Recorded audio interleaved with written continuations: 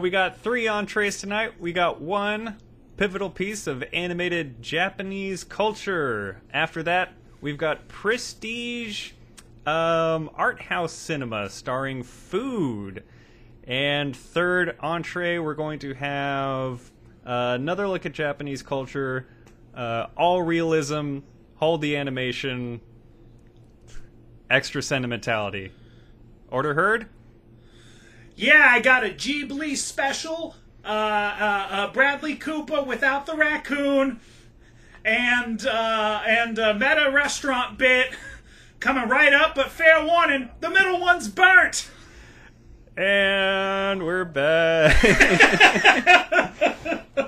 That was better than I thought it was going to be. Yeah, we're organically funny. Look at us. Speaking of organic, this is our food episode. Woo-hoo-hoo. Welcome back to Movies for When. This is Movies for When you want to be visually appetized. These are 3 indeed. movies that... The intention was to have 3 movies that featured food in a mouth-watering way, and wound up being 2 movies that were solely and exclusively focused on food, and then 1 movie that drew food, so... This was the most difficult time in the history of the podcast we've had deciding on which 3 movies to do. Part of it was my own resistance. I must take responsibility for. But yeah, this was a surprisingly rough theme. I didn't really think it would be. Yeah, it's well, I had a pick right out of the gate, and we not only had to linger on what your decision was going to be, but we also had to come up with a third consensus pick, because... Yes, that was also because I forgot to make the poll. I straight up just told you what to pick. We agreed on a third mutually. Denny forgot to make the poll. We're sorry, guys. More bad news. It's not happening next week either. So, all right, on to... You'll appreciate why later. All right, Denny, this is Movies for When you want to be visually appetized. Yes. But before we dine into the main course, let's start with the appetizer of what else we watched this week. You are on theme today, and I love it. Ah. What did you watch this week, Greg? Stovetop. I watched the newest Guy Ritchie movie, The Gentleman. He's the director of a couple of the Sherlock Holmes films, and more famously Snatch, which is one of my favorite movies. It was a good movie. It's a new... He's kind of back in his old British criminal convoluted story with like lots of moving parts. It's a really, really fun movie. It's on Netflix now if you want to watch that one. I thought it was a really good time. And I also watched Malignant. Ooh, I've been wanting to see that forever. It's on HBO Max now, and I wanted to listen to the We're Watching episode on it. It's one of my motivations. It finally came back on HBO Max. I think that's where it originally was, and then, came back off for its theater run, and now it's there for our enjoyment. I had a good time with it, and, I listened to their episode and actually raised my score a couple points because they made me appreciate it a little bit better, so... Ooh. Shout-outs to our sister podcast. And it's always fun listening to We're Watching and being like, all right, is Ivy playing World of Warcraft in the background of this one too? And yes, always.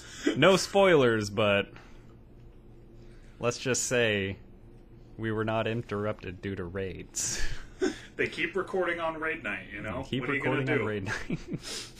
Raiders got a raid. Denny, what did you watch, bud? I actually have a lot this week. Some quality media intake. First, I wanted to plug a short film I watched, and some would say starred in. I didn't star in it. I would say. Jason versus Jason versus Jason. All is Jason, which I actually preferred the original title, Jason versus Jason versus Jason into the Jason verse. It's a really fun martial arts short of the spirit of Jason inhabiting new bodies. I got to play Jason Prime, which was the only Jason who just sat there and didn't have to do martial arts. But man, I couldn't believe we forgot to plug it last week because it premiered the Friday our episode dropped, and Matt was behind the camera and edited it, and he was here, and we didn't plug its YouTube drop at all. It's written by I have trouble pronouncing his last name. It's Jeff Colangelo. I don't think he listens to our show, so he won't be mad. But I've worked with him. He's done stunts and fight scenes for a couple of the movies we worked on with Fright 90, and he's a crazy cool guy, and just wanted to make a really fun horror fight scene movie, and he did. I was amazed they were able to get the coverage they got. When I read the script, I was like, oh, so this is like you guys are gonna like make this over a couple of years, right? And he was like, no, actually, we got it all. I couldn't fucking believe it. I was like, what? He was like, yeah, yours is the last thing we have to shoot. And I was like, oh my god, no way. I thought this was probably never going to see the light of day because it was so ambitious. So that was cool. I did watch it, and I enjoyed it. And I gotta say, this is pretty much spoiler free, but I think my favorite Jason, Gun Jason. Gun Jason rules. Because I know if I put any of those Jasons into any of the Friday the 13th movies, Gun Jason's coming out on top. Most definitely. Oh, it was a good bit of fun. I did like it. Hell yeah. So yeah, look that up on YouTube. It's on Matt's YouTube channel. Just Matt Lancaster is the name. There's a surprising amount of Matt Lancasters with YouTube channels. Look for the one whose profile picture looks like our Matt Lancaster.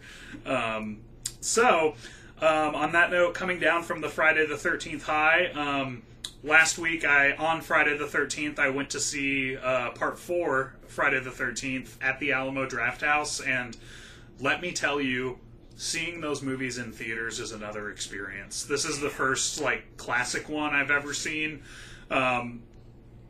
At home, it seems just, like, kind of dumb when you watch a lot of them back, and I just had a newfound appreciation for the theater experience when I was watching it there. Like, I already appreciated that experience quite a bit, and it just took it to the next level.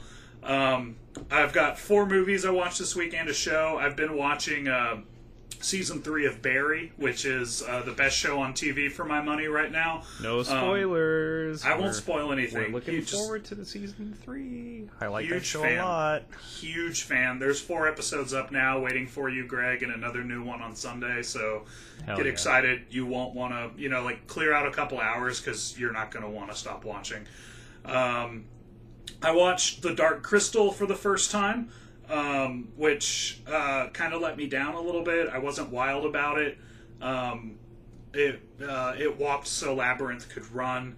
And I watched a Japanese horror film, Audition, which was fucking dope. Graphic as shit. Cool subtext.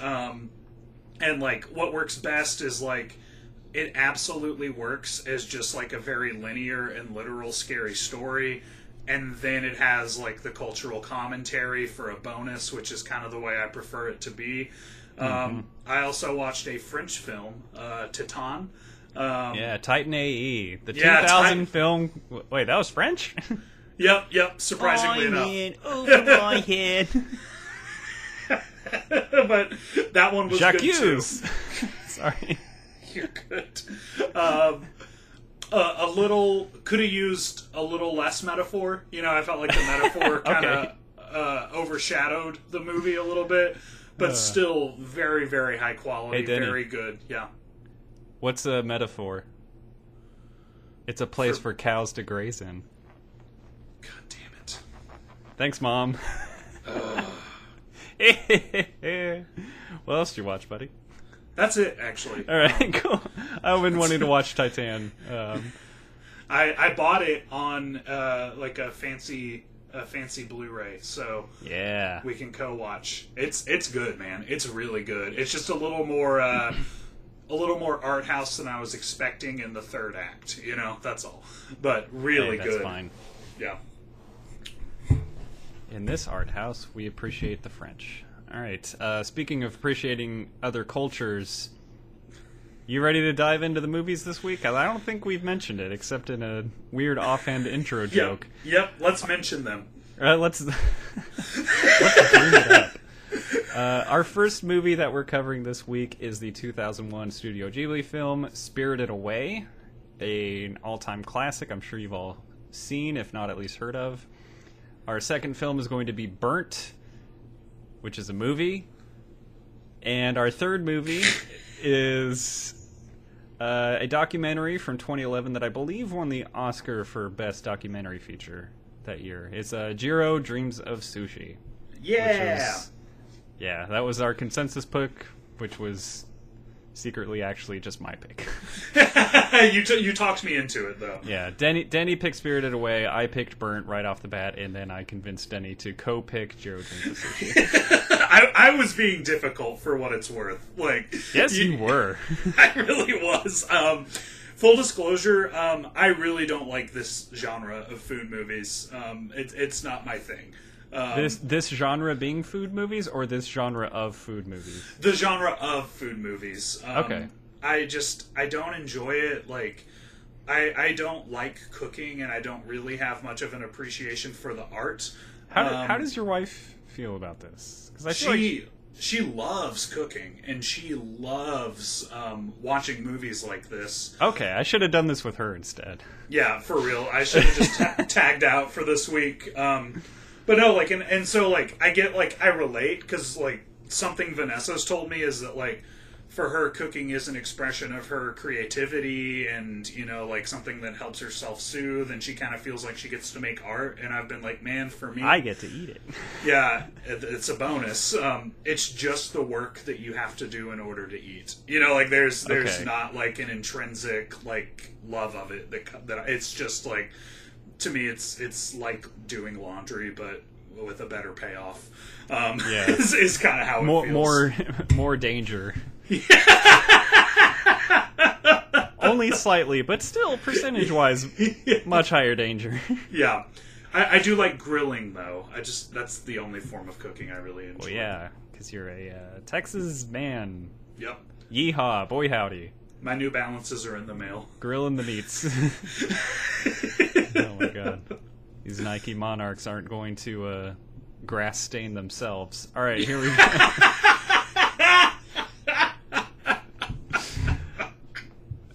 Alright, speaking of Middle America dads, let's get into Spirited Away.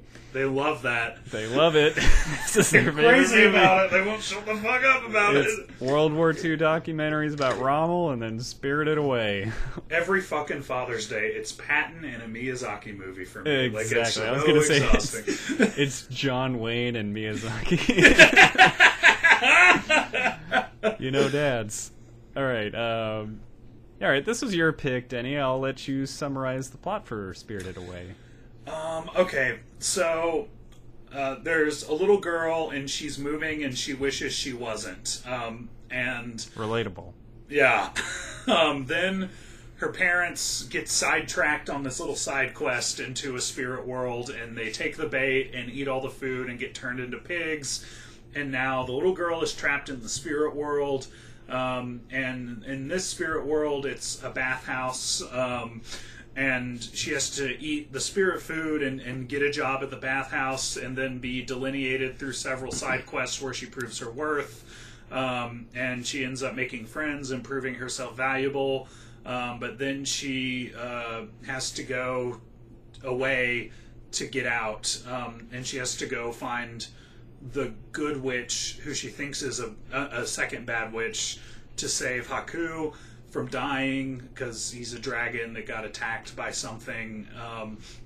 I can never remember this movie. I've seen it so many times, and a lot happens, man. A lot happens. Yeah, and then she does, and somehow this makes her more well-adjusted and capable to deal with moving to a new town. All right. Did I get it right? Oh, you fucking nailed it, man. Thanks. I'll just jump into my relationship with it, because I actually, really do love this movie. I enjoy it a lot. It's easily my favorite Ghibli movie.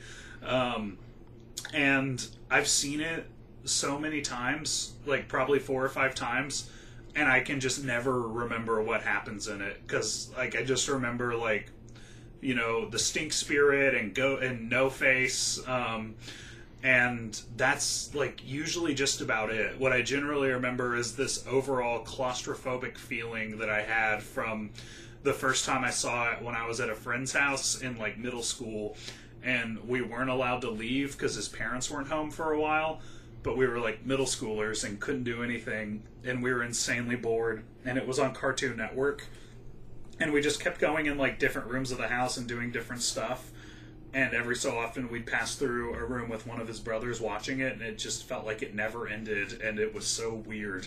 And like it felt like it went on forever.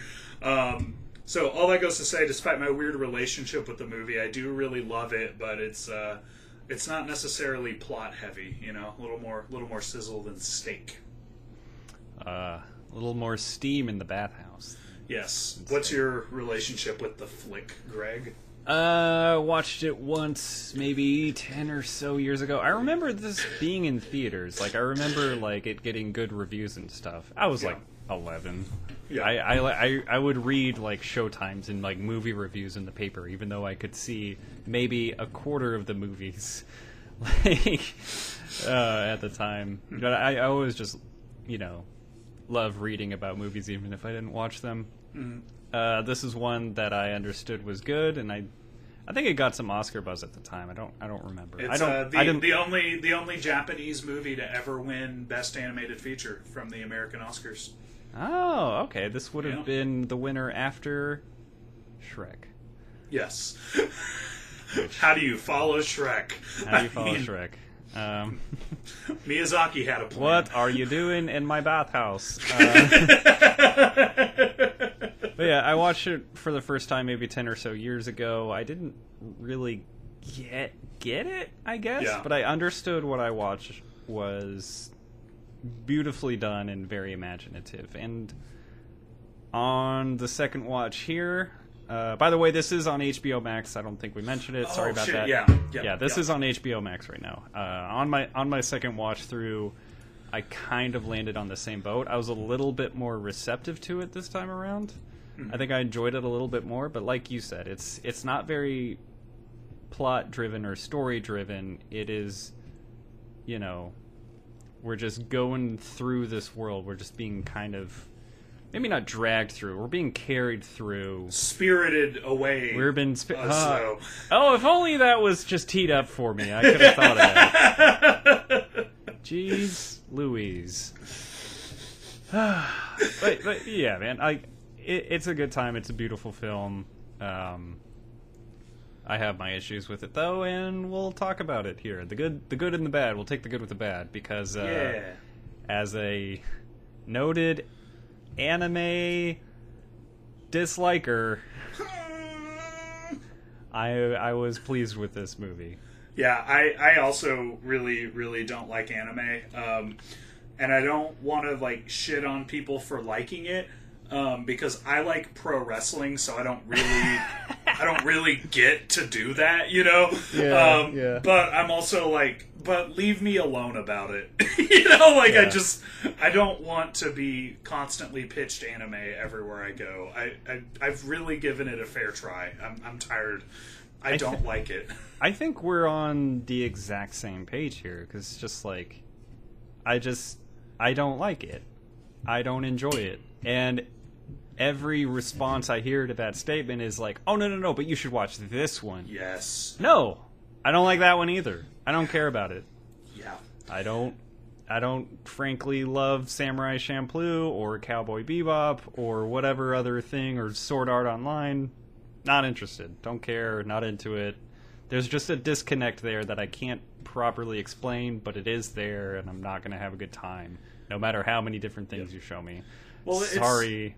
It's the same as cat people. When I say I don't like cats, they're like, you haven't met my cat. And that's... The Fergusons have a great cat, though. Well, now Colby and Kristen have it. Oh. Yeah. I gotta see that cat. Yeah. All right, go ahead. Sorry. Kristen has a stroller for it. You could even take it on a walk. That's the least shocking thing I've heard today. Yeah, but that's just how I feel about anime. When I'm like, you can't let me say I'm a grown-ass man who grew up in the Toonami era and none of it really rocked my socks, you know? Yeah. Like I didn't even have cable, but Pokemon was available. I liked Pokemon. I liked that was that. about it. But I like DBZ. I didn't have Cartoon Network, but I would watch it at my friend Kyle's house like every once in a while. I was like, I don't really dig this one as a 8, 9, 10, 11-year-old. I feel like it's like Dragon Ball Z and Pokemon are like the gateways, but it's like in the same way that like some people can have a cigarette every once in a while and not get addicted, but other people, it's like the second nicotine enters their body, they were like, that's what I've been missing. I feel like that's DBZ and Pokemon, is I'm like, yeah, that's my like occasional cigarette every once in a while. Yeah, you know, and some people are like, okay, great, now I'm into heroin. Yeah, yeah. Oh man, let's talk about Spirited Away. Okay, all the negativity aside, let's talk about something we do like in the same vein, which is Spirited Away. Kind of a loose fit for this episode, but you know, I do love the visuals of food in this movie. This is a very interesting movie that just like, it's this cultural presentation of dealing in comfort. You know, like just a very service industry based kind of film. I don't really know where I'm going with this. I don't really have a note here, but I just like it. Like everyone's just trying to like please other people, like out of a place of great respect, and like it's super endearing. Like every character's, well, all the good characters at least, motivations come from a very endearing place, and I like watching all these characters like interact, and even though they're apprehensive about the presence of a human, they are still trying to skirt around it to be accommodating to another character, because they always want to be the best host. Yeah, it's great. It's a very welcoming movie.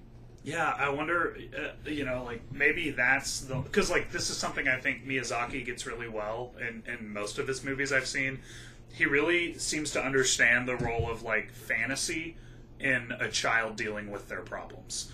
And like you see it in like Totoro and Kiki's Delivery Service, and this, maybe that's the like the mentality she's gonna feel or expects to feel going to a new school. You know, like being like, everyone's gonna be avoidant of me, but they'll be polite about it, and I've got to be like really pleasing, and I've got to really prove my worth, otherwise I won't be accepted into this community. I wonder if that's the thread. I think so, and it's really about like, she starts out in a place of just such anxiety, you know, like you see even the character. I love that she's animated this way because she feels like a real little kid. She's like tightly gripping like the bottom of her shirt and just like wringing it in her hands. Like you could tell she's just anxious and nervous entering this new place, and then she eventually, like you said, like she rises to the occasion of having to be maybe not a different person, but a more confident person, and kind of finding her voice and saying, I need a job, like I need to fit in here, and also being welcoming to, you know, other guests as she does get a job and everything, and she stops feeling like she's an anxious ball of stress. Good character evolution. Within this fantasy world, she's preparing herself for the real change that's happening in her real life. Yeah, honestly, I ended my synopsis with, you know, kind of dissing it, of somehow that makes her more capable of going to a new school, but as we're unpacking it, I'm like, oh wait, actually, shit. Like, yeah, this. No, it does. I'm seeing it now. You know, like I'm totally seeing the, you know, the Totoro equivalent of this. It's very cool. It's very cool. You know, I'm just reprocessing themes like, you're gonna disappear if you don't become one of us. You know, like you are never gonna be able to leave this place, so you'll just have to figure out how to make it happen.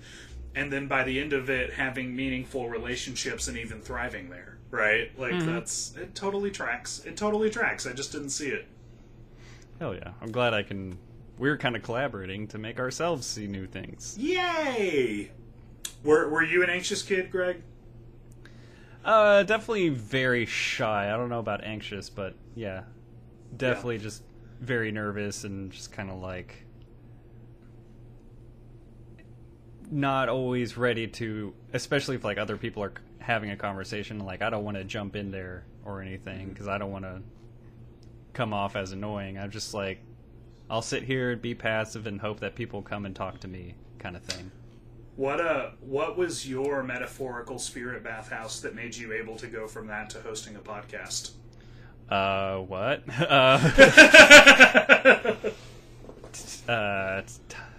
Time? I don't know. Yeah. No, I was, the reason I asked the initial question is because it was something that struck me was how much I related to her. Is her name Rio? Is that the name of the character? Chihiro. Chihiro. Yeah, so, yeah, I forgot her true name. Oh, fuck. I made her disappear. Sen was the second name. Yeah.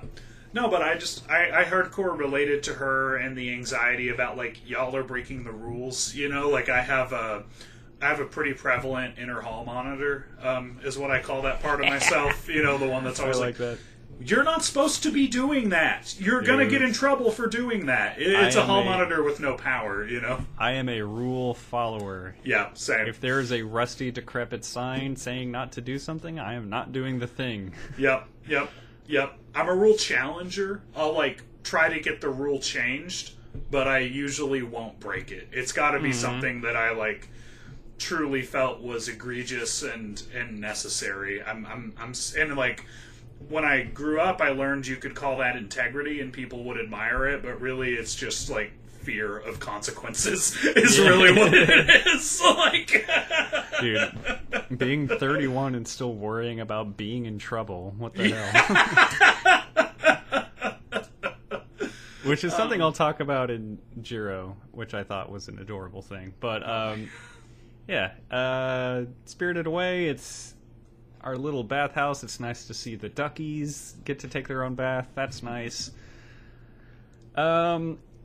It's just a little side note. I have to sneeze. Keep talking. What I walk away from this movie with most is how atmospheric it is and how beautiful it is. And I think it has a lot of shortcomings in terms of story. Like, there's stuff my rating for it is very high, and it's so powerful in other ways that it deviates from what I usually care about the most. Because, like, I could sit here and I could be like, man, the amount of don't you knowing was exhausting and tiresome. It was intensely episodic and seemed to focus more on spectacle than substance. And I could make those points, but I'm like, yeah, but it also just, like, really worked. You know, like, I'm, like, super down with this movie and think it's one of the best animated movies ever made, despite the fact that it kind of goes against what I really value in a movie. Yeah, okay. I like that. I'm glad you were able to kind of move past those barriers. I think I was less inclined to do so. Yeah. I do feel like this movie is... The way it moves is just kind of a lot of... If I was describing the plot, like, specifically the story, it's just like, the girl does this, and then this happens, and then she has to do this, and then this happens. Yeah. There's not a lot of motivation for me in all the scenes. It's just like, somebody tells her she has to get a job, and it's never really stated why. She's just, like, told, you have to do this. You have to do this now. Now you have to go and do this. And she goes with it, and, like, it creates a lot of, you know, cool exploration along the way, but I don't really know why she's in half of the situations that she's in. She's just kind of told she has to do stuff, and then she goes and does it. It kind of seemed like they had the imagery and the scenes that they wanted to do, and then worked backwards to figure out how they were going to get there. It was definitely the journey is the destination type of movie. I didn't really feel like the build to the climax was strong. I didn't really feel like the climax was particularly satisfying.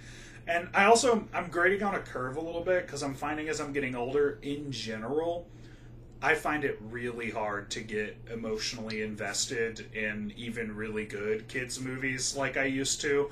And I think it's just like as I'm maturing and becoming more complex, I just don't feel as powerfully about the characters that I would have in like a Pixar movie in 2008, you know? Yeah. It was like '08 through 2016 was like peak me relating to animated movies. Because I was old enough to understand the deeper content, but not old enough to understand that it's actually like fairly superficial in a lot of ways, you know. Yeah, that's totally fine. I do want to praise some of the artistry a little bit. Number one, the score, especially all these little piano bits, these just fluttery piano pieces are just beautiful, and it just matches the atmosphere with what we're seeing. The animation does feel ahead of its time, and I think the score really complements that very well. So, mad props. I was a little upset that I could not watch this with Japanese audio with subtitles. That's you're one how of those. I would prefer. Then, like, the lips syncing would be correct, and generally speaking, like, Japanese voice actors tend to give a fuck a little bit more, to put it in, you know, some certain terms. But I don't think there was really like bad performances from the voice actors, especially from Haku. Do you know who Haku is? I was about to ask, is there anyone interesting that did the voices? Because that's usually a thing of Ghibli American dubs. I gave a quick glance. Yeah, like Tina Fey was in Ponyo, right? Yeah. Like, I read the IMDb like real quick. I was just like, oh, James Marsden. I was like, oh, James Marsden's in this from the new Sonic movie, and I was like, oh, this is Jason Marsden. Oh. Who played Sonic? Who was in a Sonic animated TV show back in the '90s that lasted 3 episodes.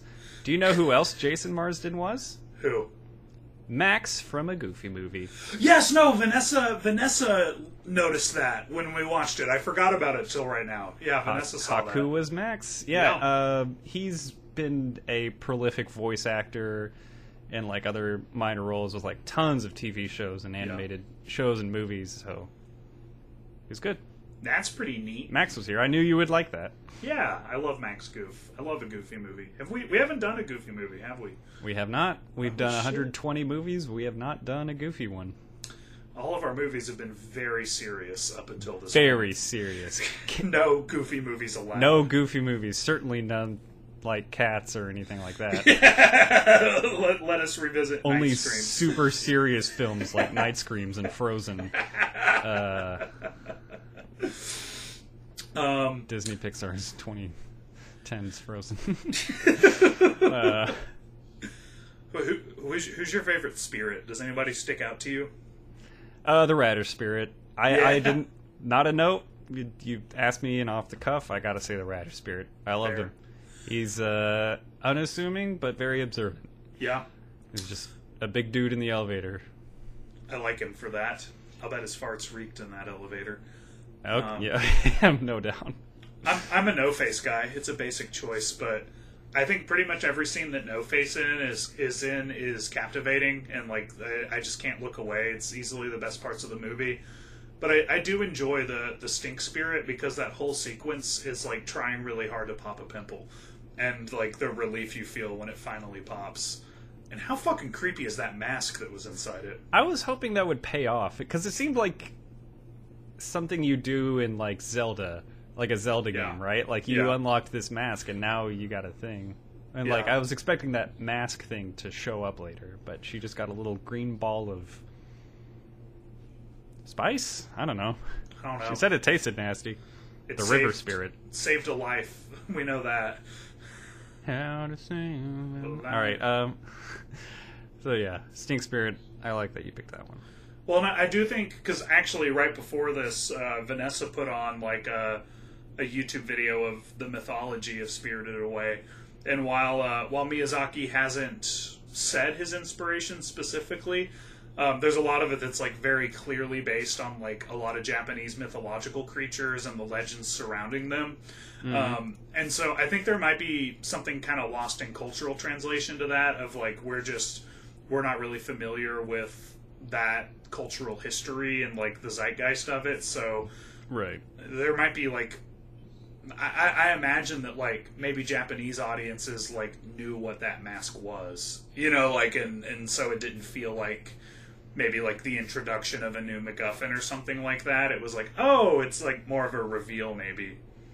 Yeah, wow, what a shock that the Japanese man in Japan made a Japanese film that's not for us as white Americans? What? I thought our Hollywood was supposed to be making movies for the whole world to watch. Hold on. That sucks too.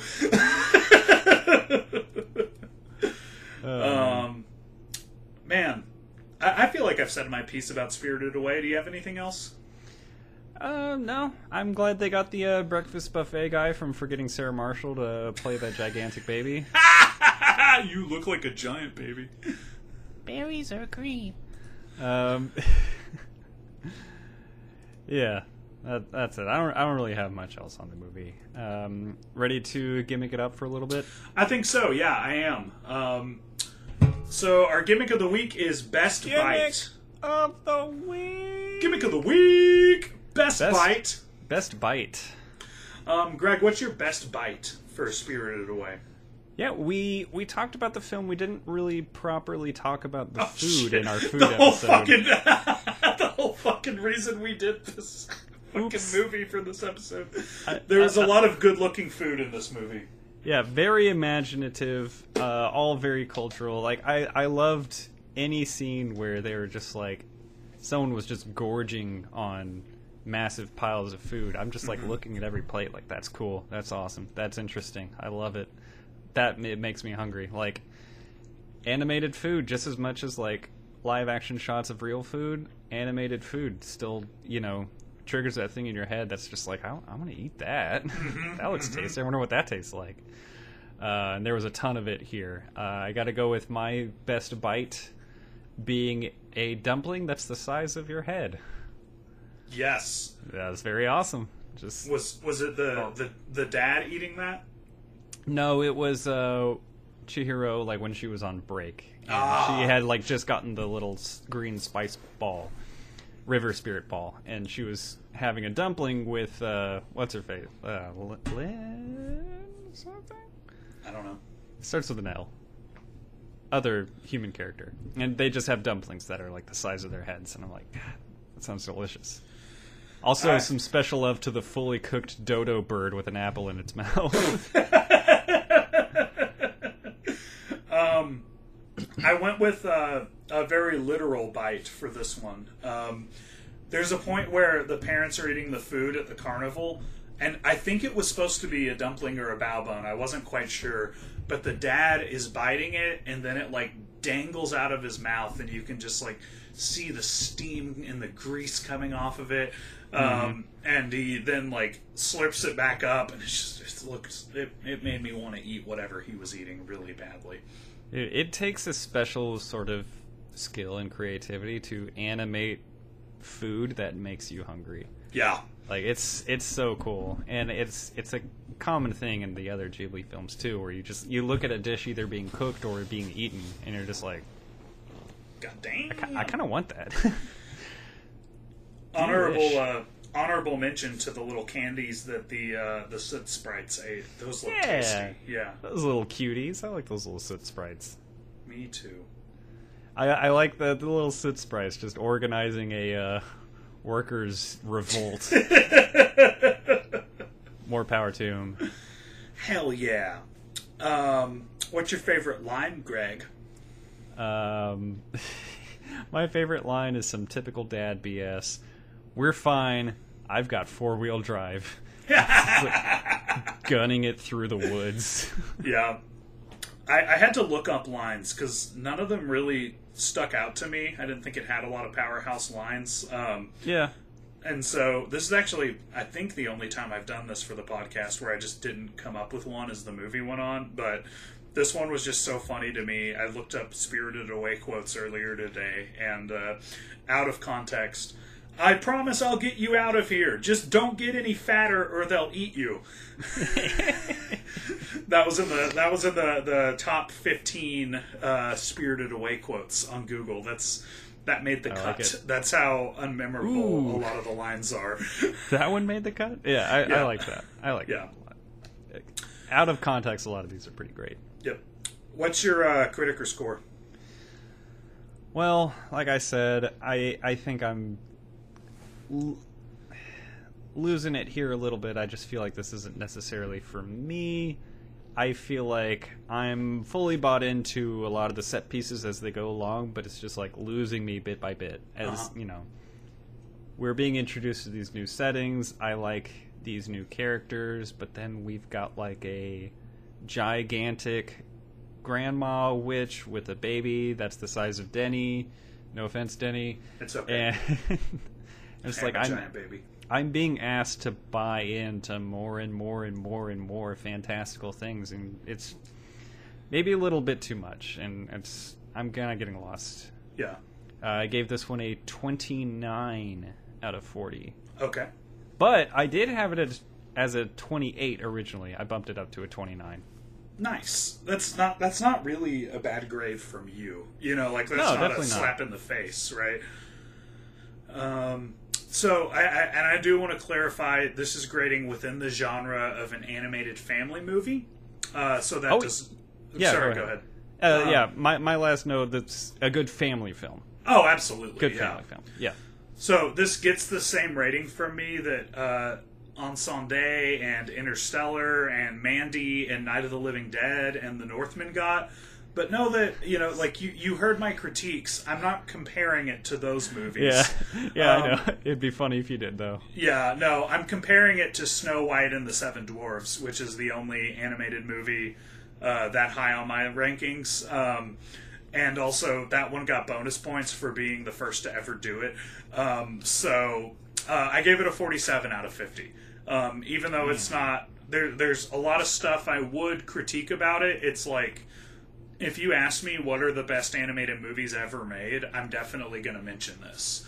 Part of it is just the animation alone and the score and the atmosphere.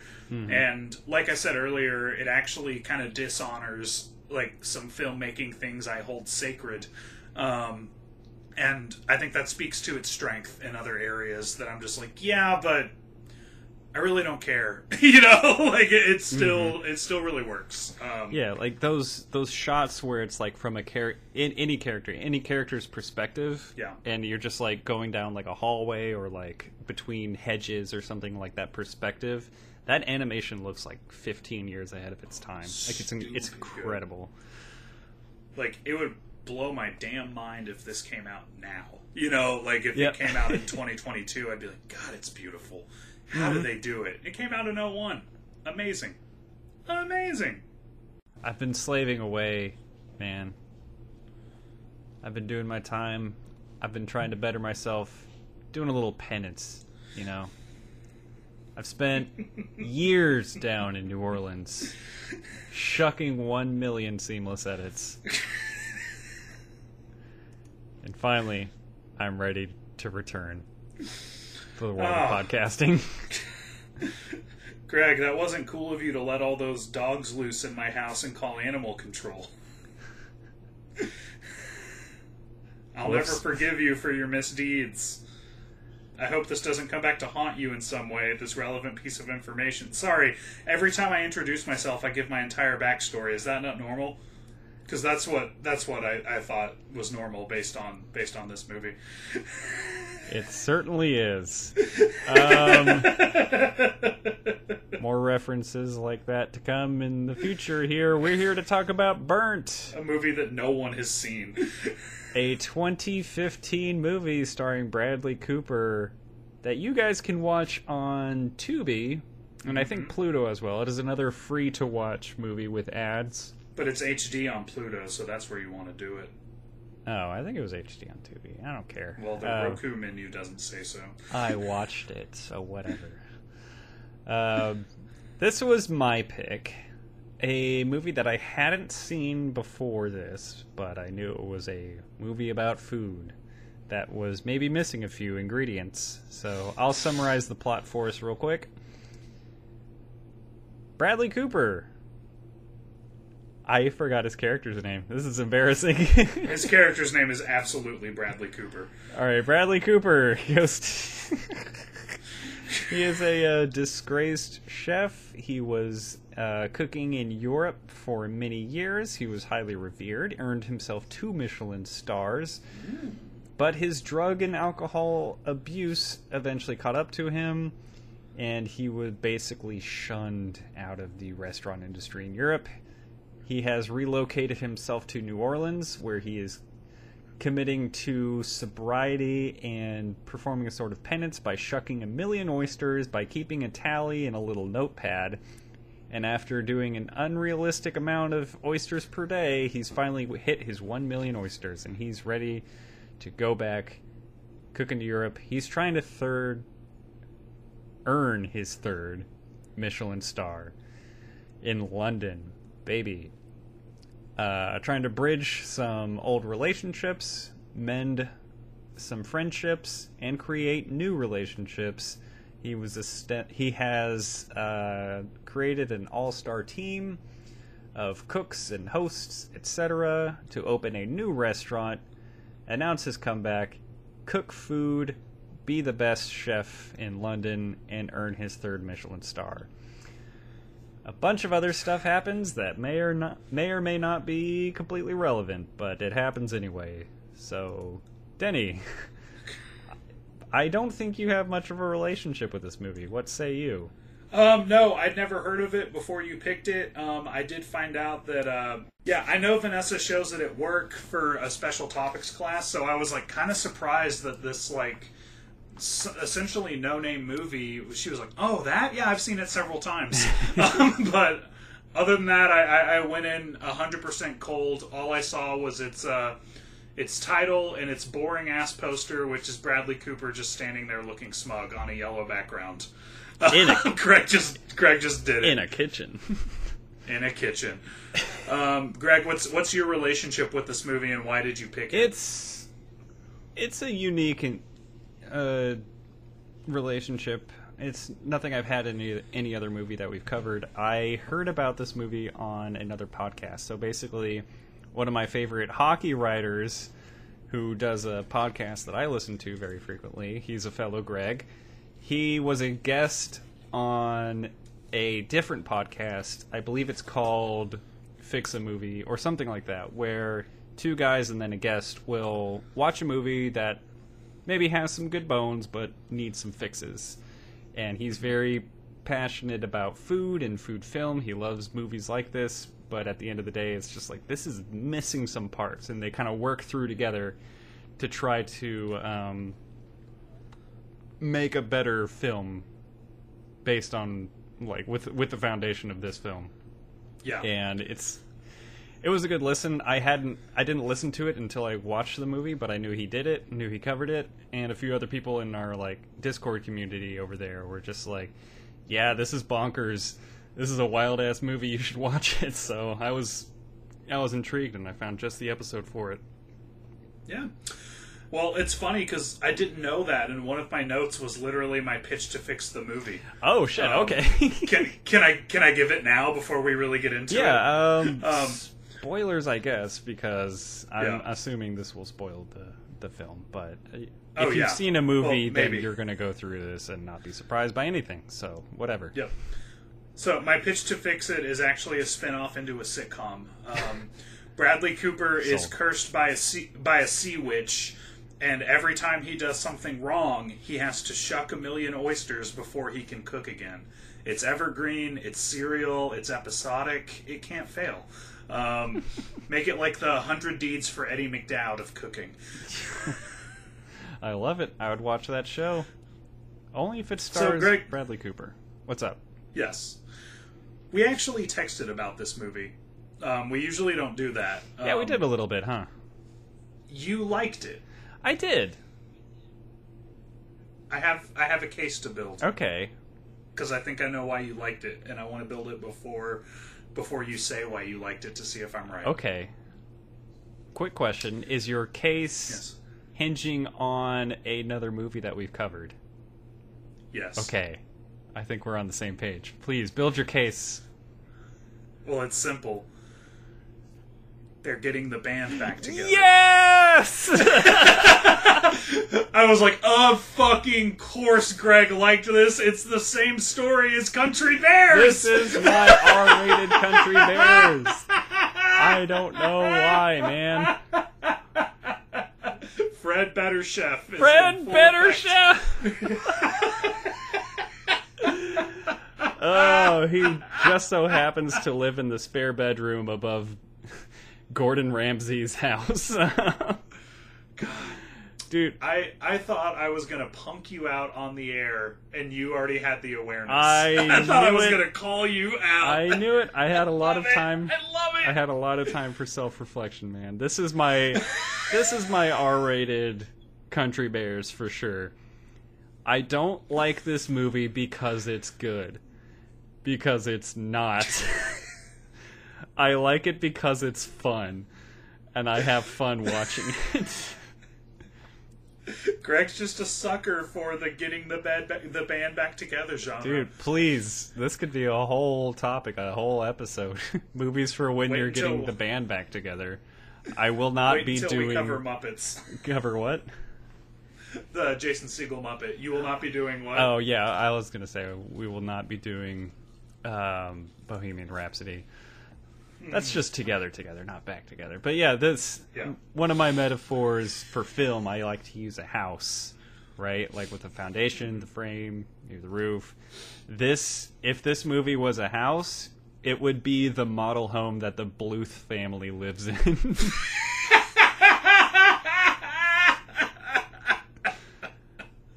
You're just like, she's got some good bones, and then you slap the wall and the chimney falls apart or something.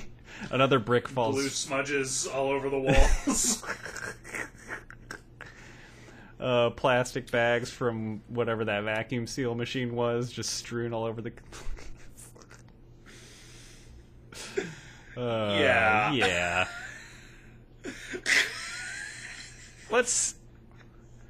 Shall we? We shall. Where to begin? Because you obviously don't like this movie. You made it very clear that you were not a fan. Well, I think where to begin is the best phrase to begin on, Greg, for a lot of reasons. But one of my biggest beefs with the movie Is where it begins. is that, yeah, everything interesting happened before the movie started. And they're always like talking about all this interesting shit from the past that is so much more intriguing than the movie. What the fuck? Like, why would you tell this story with this world you built? I don't know, man. I was fully expecting, and this got thrown out the window, where the Japanese businessmen are. 5 minutes into the film I was expecting, like, okay, he's been disgraced, that's been made clear, he's in New Orleans. I thought we were going to stay in New Orleans, and it was going to be set there. And he was going to, like, pull old friends, maybe new chefs, maybe take a trip to Europe and, like, try to get chefs and, like, make New Orleans' first 3 Michelin star restaurant. Yeah. That's cool. That's fun. That's not what I happens. suppose. This dude just, like, straight up goes back to his old stomping grounds. It's just like, I'm back. I'm going to work hard. I'm going to do this again. And everyone just kind of rolls with it and respects it. It's really weird. First of all, like, his motivation I'm really unclear on, other than he wants a 3rd Michelin star. Okay. And secondly, why is everyone so on board with that? Like, I get wanting to work hard and, like, be involved with, like, helping someone reach that accomplishment, but it seems like he just left in such a terrible manner that nobody would ever want to work with the guy. So I don't know why.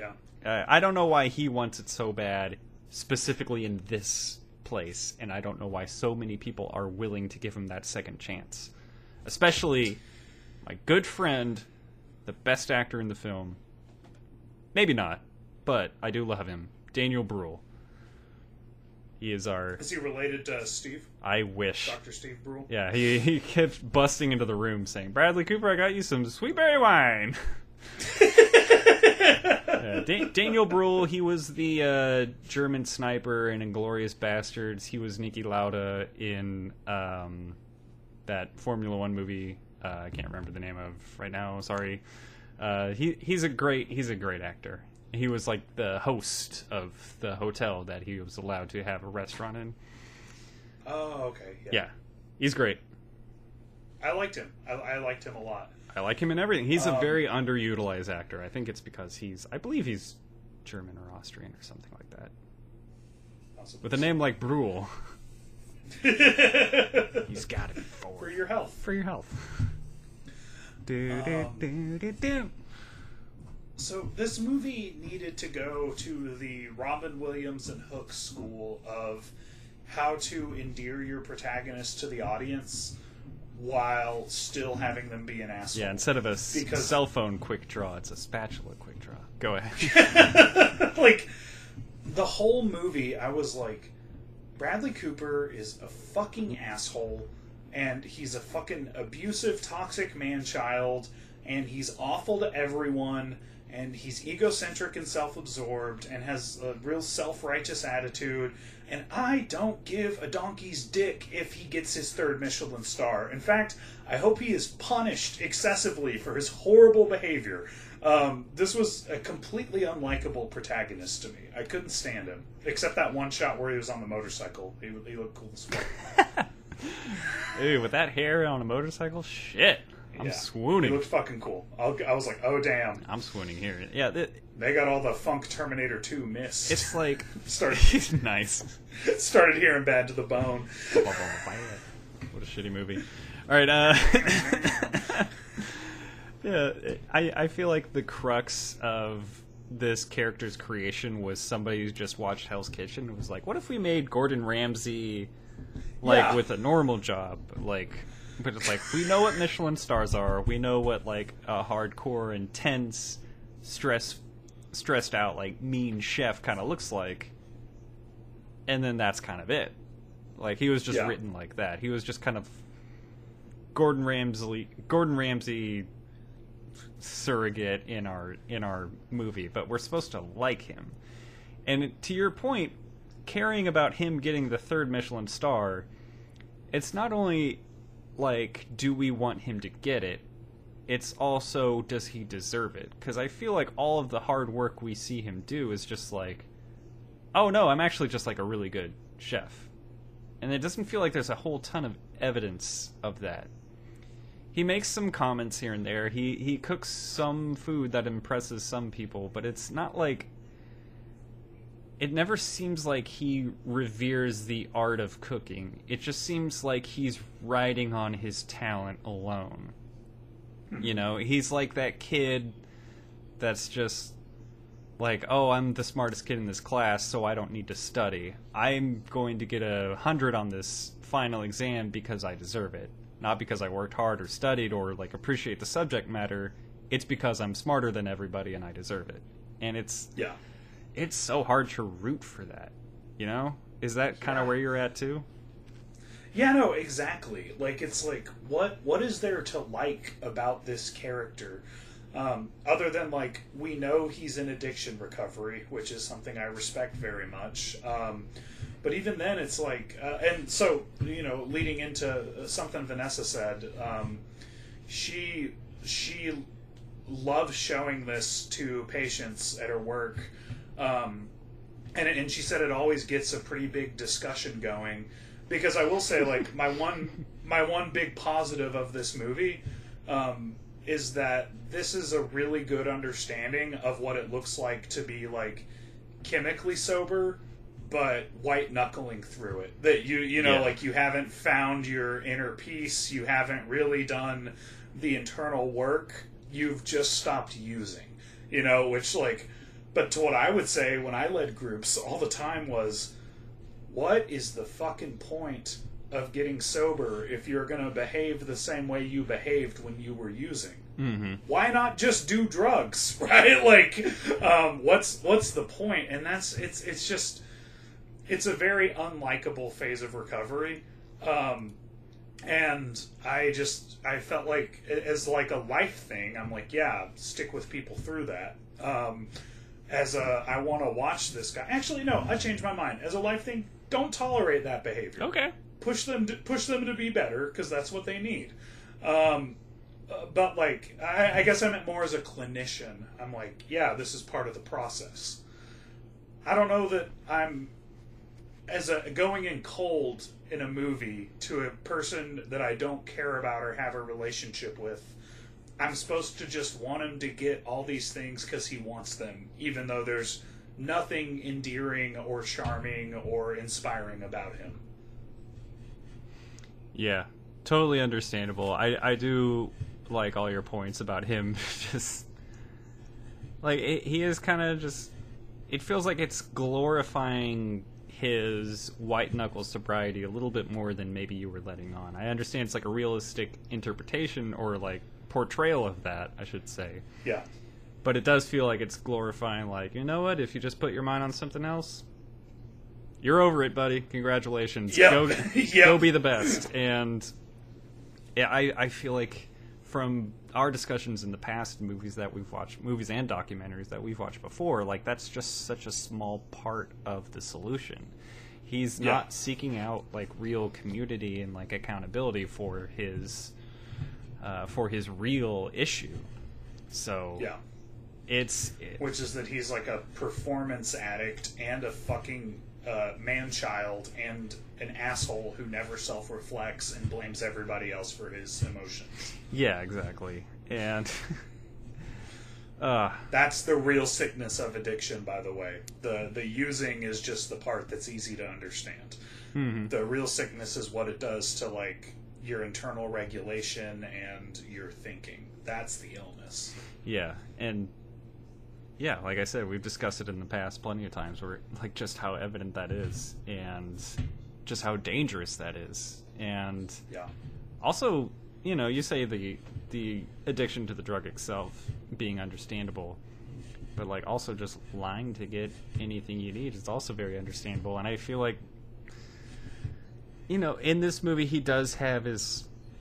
It is very confusing because you're not sure when he kind of regresses back into old patterns. Is he just going crazy? Is he drunk? Is he on drugs? We're not really sure what he is. He's just altered. He thinks he's missed out on his third star. He thinks he's been sabotaged out of, you know, achieving his goal here. And his response is to go nuts. Yeah. And we think it's alcohol use because, you know, the next day he wakes up and it's like a hangover treatment kind of scene with his, like, because his other chef counterpart is like the Amadeus and then the other guy, whatever. Please correct me. Amadeus and Mozart. Yep, Amadeus over here, Mozart over there. Oh, Amadeus. Those are the two Amadeus, guys. Amadeus, famously, Amadeus. It's just them. Yeah, Mozart cooks him the eggs in the morning, and Wolfgang. I'm getting lost in the joke over here, man. Oh, man. Well, we forget that even before that last altered state, I think we would be remiss not to mention, and it made me laugh so hard. He's standing on a bridge, and he does an Arrested Development "From Whence You Came," and like dramatically chucks his oyster tally into the water. It was so fucking melodramatic. It was so dumb. It's like, I hated this movie so fucking much, Greg. Really? Okay. Remember when he tried to sous vide his own head as an act of contrition and self-hatred? Yep. Sous vide, thank you. That was so fucking stupid. I think my mood was lightened on that a little bit because I had just watched an episode of The Sopranos like 2 hours earlier where a character like tried to suffocate themselves in like a plastic bag over their head, so I was a little more I don't want to say receptive. The blow had been softened, I'll say. To me, it was just silly histrionic bullshit that I couldn't take seriously that was supposed to be a dramatic moment in the movie. And I just thought it was so fucking, like, Nicolas Cage and Vampire's Kiss from Dollar Store. Like, it was so fucking stupid. Like, I felt more emotions when Nick Cage said boo-hoo in Vampire's Kiss. Boo-hoo! Boo-hoo! Oh, hell yeah. Oh, dude. There's a lot of forced drama here. Like, do you even remember the subplot with, like, the drug dealer from Paris that he owes money to? Vaguely. I got so bored in this movie that I really struggled to pay attention in the back half. Completely sober, by the way. It's just so fucking bored. Nice. Good call out. Yeah, there's a lot of, like, subplots going on, and then two or three of those, like, extra threads just don't lead anywhere, and, like, didn't matter. Yeah. They weren't necessary, and, like, the drug dealer plot was one of them. And, like, the hotel owner, like, having a crush on him, and then his fucking codependent-ass, Freudian-ass therapist leaking fucking information. Like, Jesus Christ, I hated all the goddamn characters. Yeah, in what this did you movie. think? They're all horrible. What did you think of the ultimately worthless therapist character? Set the profession back 20 years. Yeah, that's what you're always looking for, huh? She even referred to herself as a goddamn analyst. She probably does. An analyst. She probably does Excel work in their, off hours. A fucking psychoanalyst. Oh, sorry, maybe not then. Freudian-ass fucking therapist. That hasn't been done in cinema since Woody Allen. Everyone knows it's not called psychoanalysis anymore. That's how fucking stupid this movie is. It is very stupid. And I didn't like... That's what's frustrating, I guess, is just, like, all these threads that lead to nowhere. It rewards you 0 for paying attention to everything. Yeah. You know? And... Dude, yeah. We get to meet all these people, and it's just, like, opportunities to influence... either influence the future of our main character or inform the audience about the past.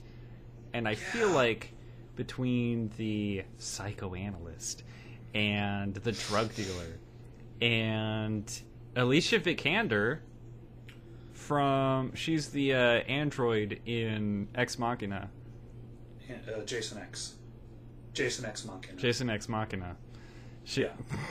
Anyways. Yeah, like, all these extra characters get added on and don't provide any context or, like, motivation for the future. Context of the past, motivation of the future. They just kind of exist, and there's stuff that happened between them in the past, or that there's, like, stuff that matters for the future, and it's just not explored or fleshed out or fully understood.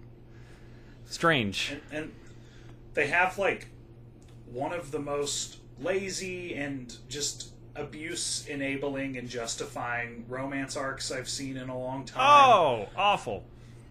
They could have just been co-workers, protege kind of shit. And by the end of it, all he learns is, like, don't be such a dick. That's what it was all for. That's what this movie was for. Don't micromanage. That's it. Like, always leave a note. Don't yell. I am getting, like, 10 times the amount of Arrested Development references out of this movie than I ever anticipated. So I'm very happy. Yep. And that's why you don't put cayenne powder in the pudding. Yeah, is it pudding? Is it aioli? What the fuck is it? I don't fucking remember or give a shit. Michel. And I also didn't believe that character would do that. Michel was at that point in the movie. Like, he was, like, one of the only endearing characters the whole time and didn't really show himself to be, like, a vengeance-driven person. Just so fucking out of nowhere horse shit. I'm gonna get you back. That wasn't... They didn't establish that character to be that vindictive. They mentioned once what their history was. Like, you remember they, had... He let the rats out in his Let the rats out, right? and, like, Bradley Cooper sees him at a restaurant. He's like, oh shit, and like tries to run away from the guy, and they like have a little scuffle in the alley. And it's like, oh, they have like a not so good sort of past, and then it's kind of said with a couple of lines, and then all good. So, what was the part of this movie that you considered fun? Is my question. I like the show Hell's Kitchen, man. Then watch Hell's Kitchen! It's right there! Why do you need this movie? Because we're in between seasons right now. I'm already up to date, so I'll watch this movie. This is where I always get in a fight with people who like movies about cooking. Because like they're like, well, I like watching people cook, so I liked this movie. And I'm like, every time I look over at my wife, she is watching TikToks of people cooking. We're not what? You don't need the movie. There's an infinite supply of videos of people cooking. Have you seen people cooking on TikTok, though? It's absurd. Yes. It's insane. It's disgusting. It's vile.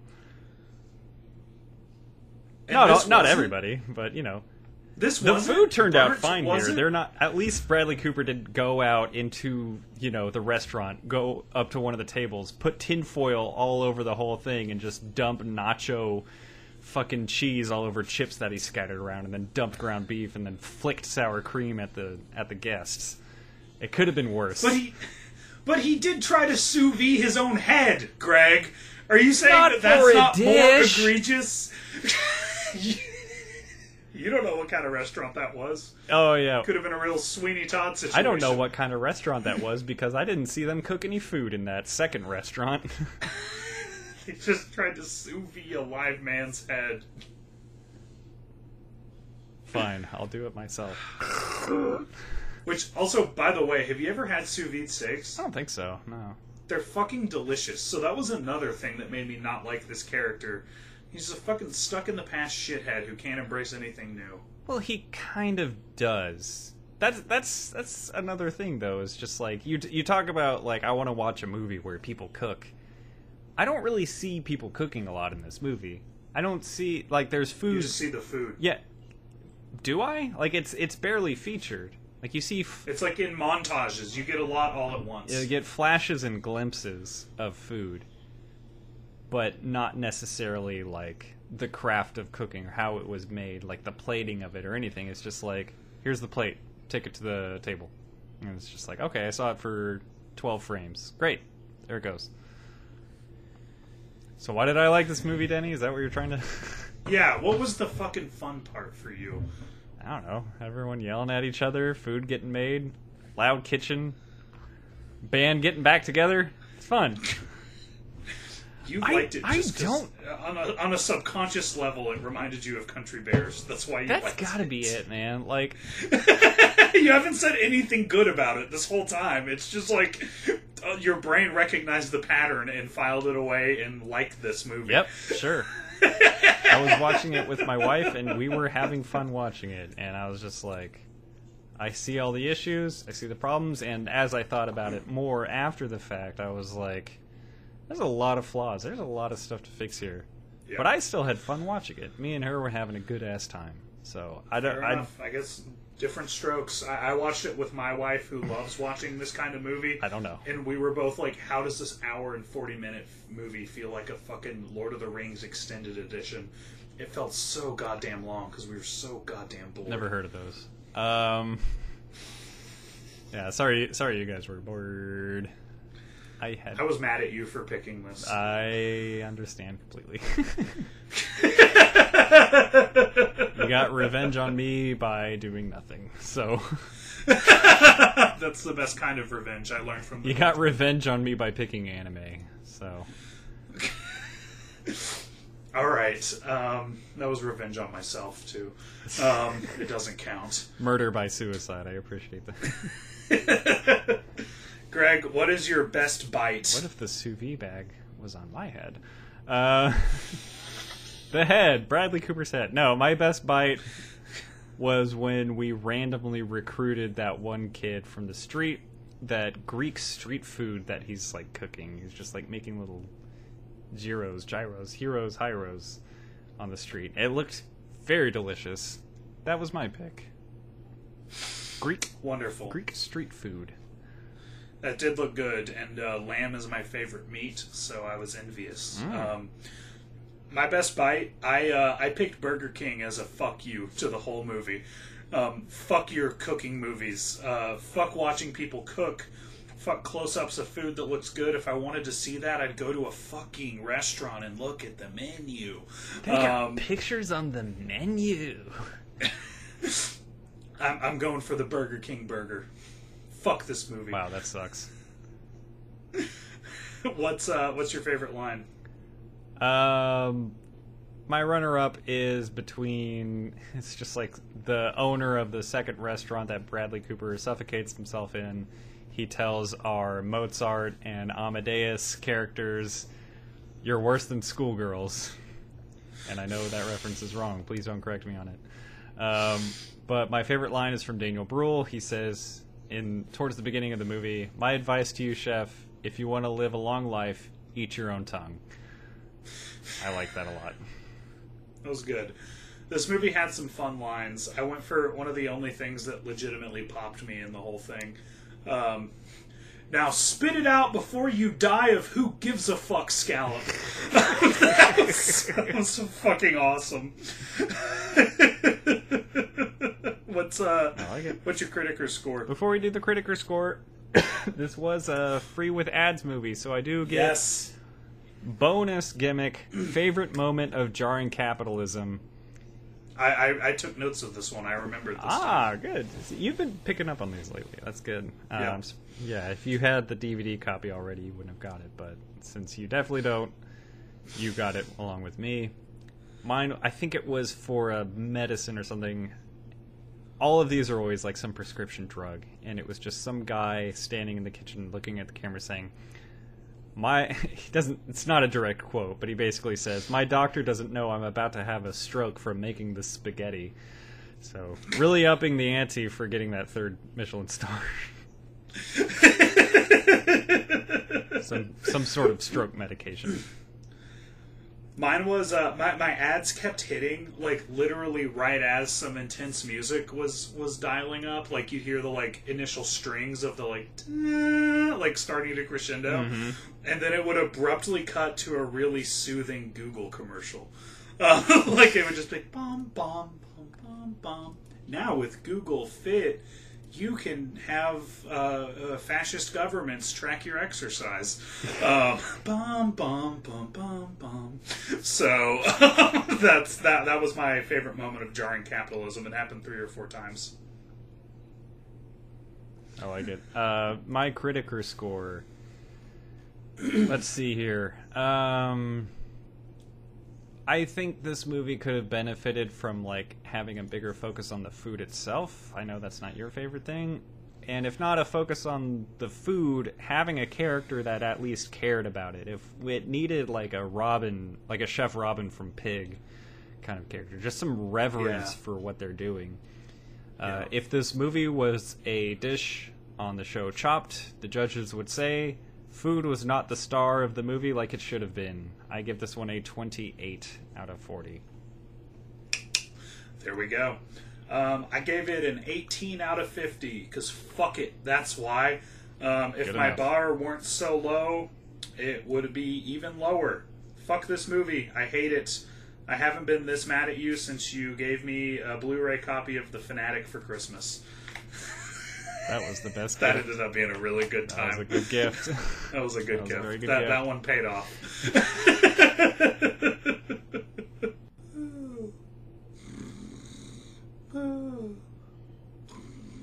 Denny, wake up.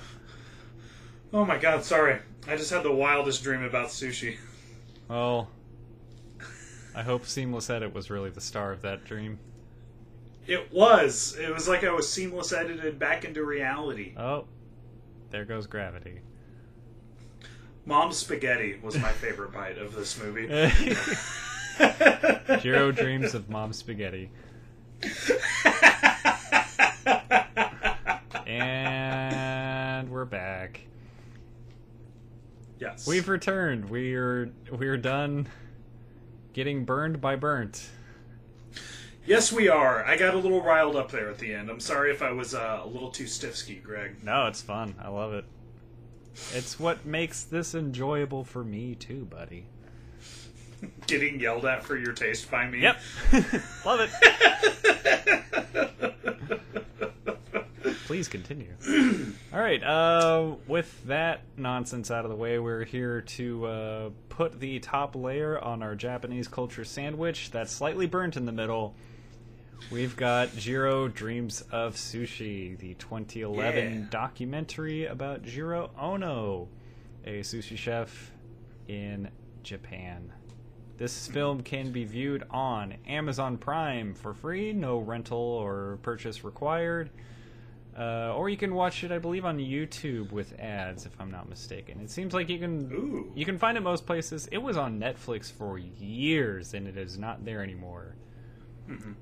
Sure hope Stranger Things Season 4 pays off, because boy howdy, what's the fucking point anymore?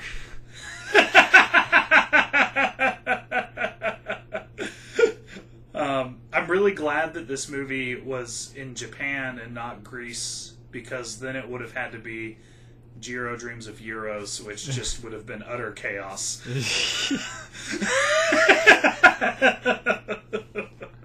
Stove-ass dreams of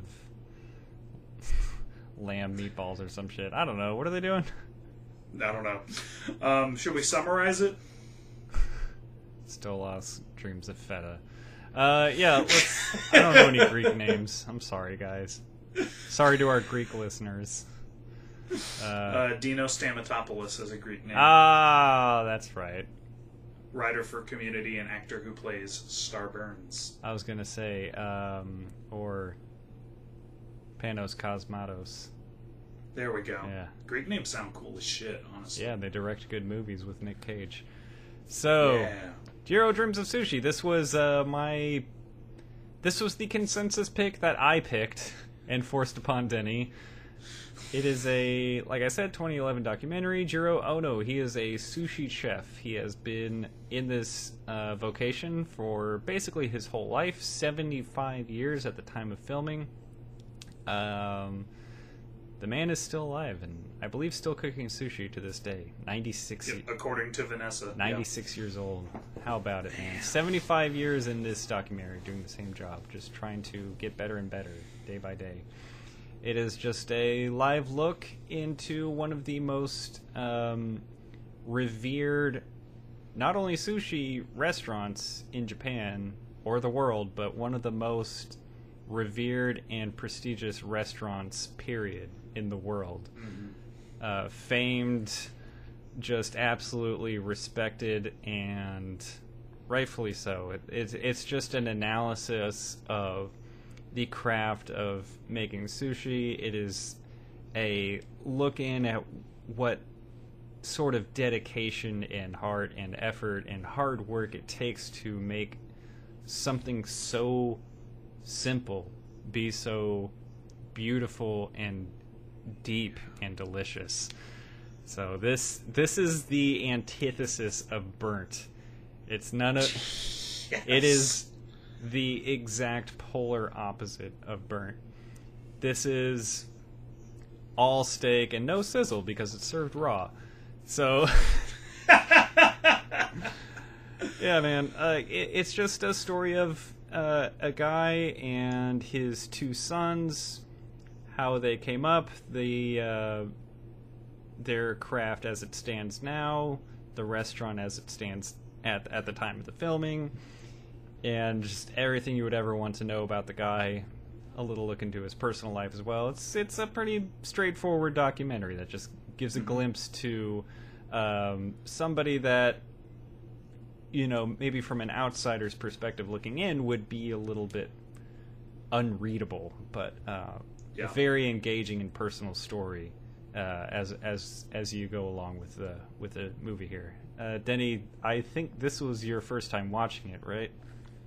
Yeah. I remember constantly seeing Fathom Events trailers for it when it was theatrically airing in like 2011, and I thought it looked boring as shit from those trailers, and from who I was at that walk in my life when I was 21.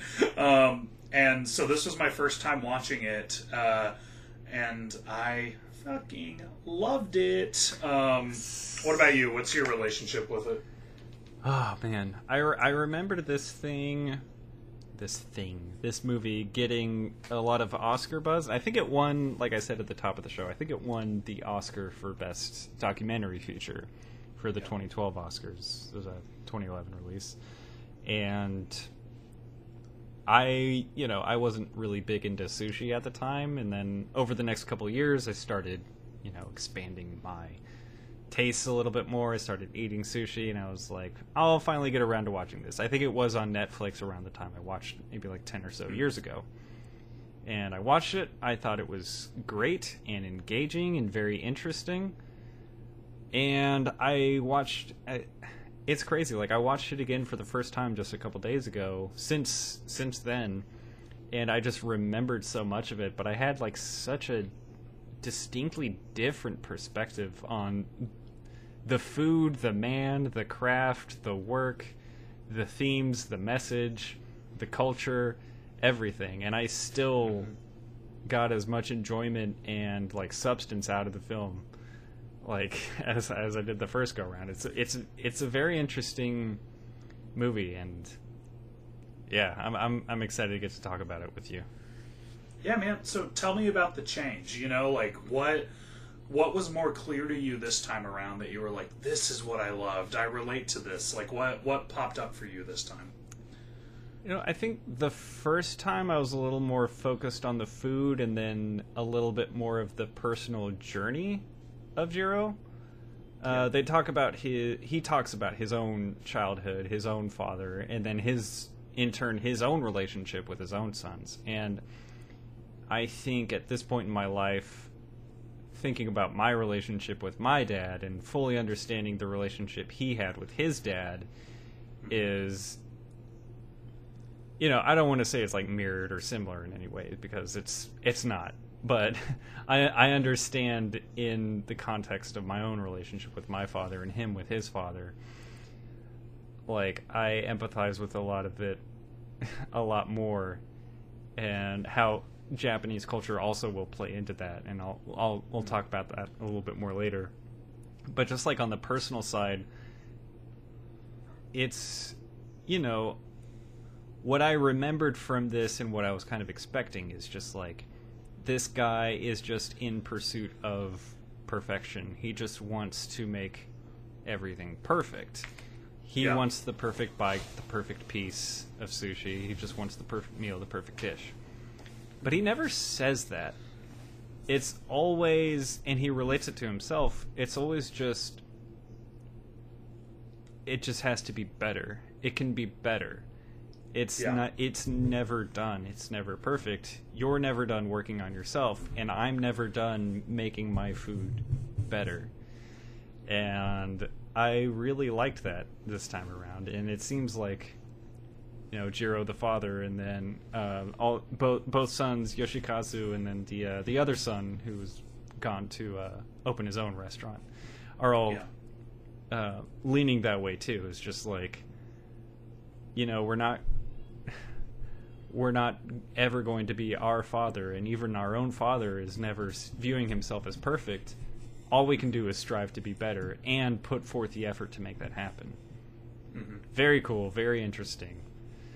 What do you think about that?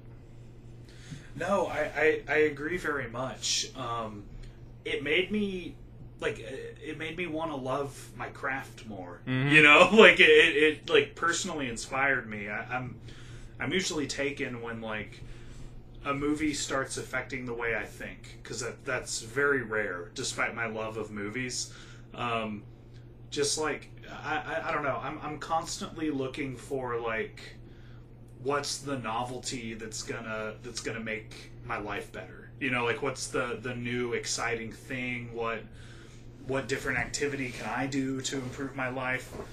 And this really kind of grounded me and got me to look at things a little differently of, like, what if you're already on the right path and you just committed and just kept trying to fall in love with the path you're on. Mm-hmm. And man, it was so powerful to me. Just like even watching it, I felt like I just achieved this flow. Like I was just kind of like breathing with the movie. And I'll say this: I've said this before, and I'll say it again.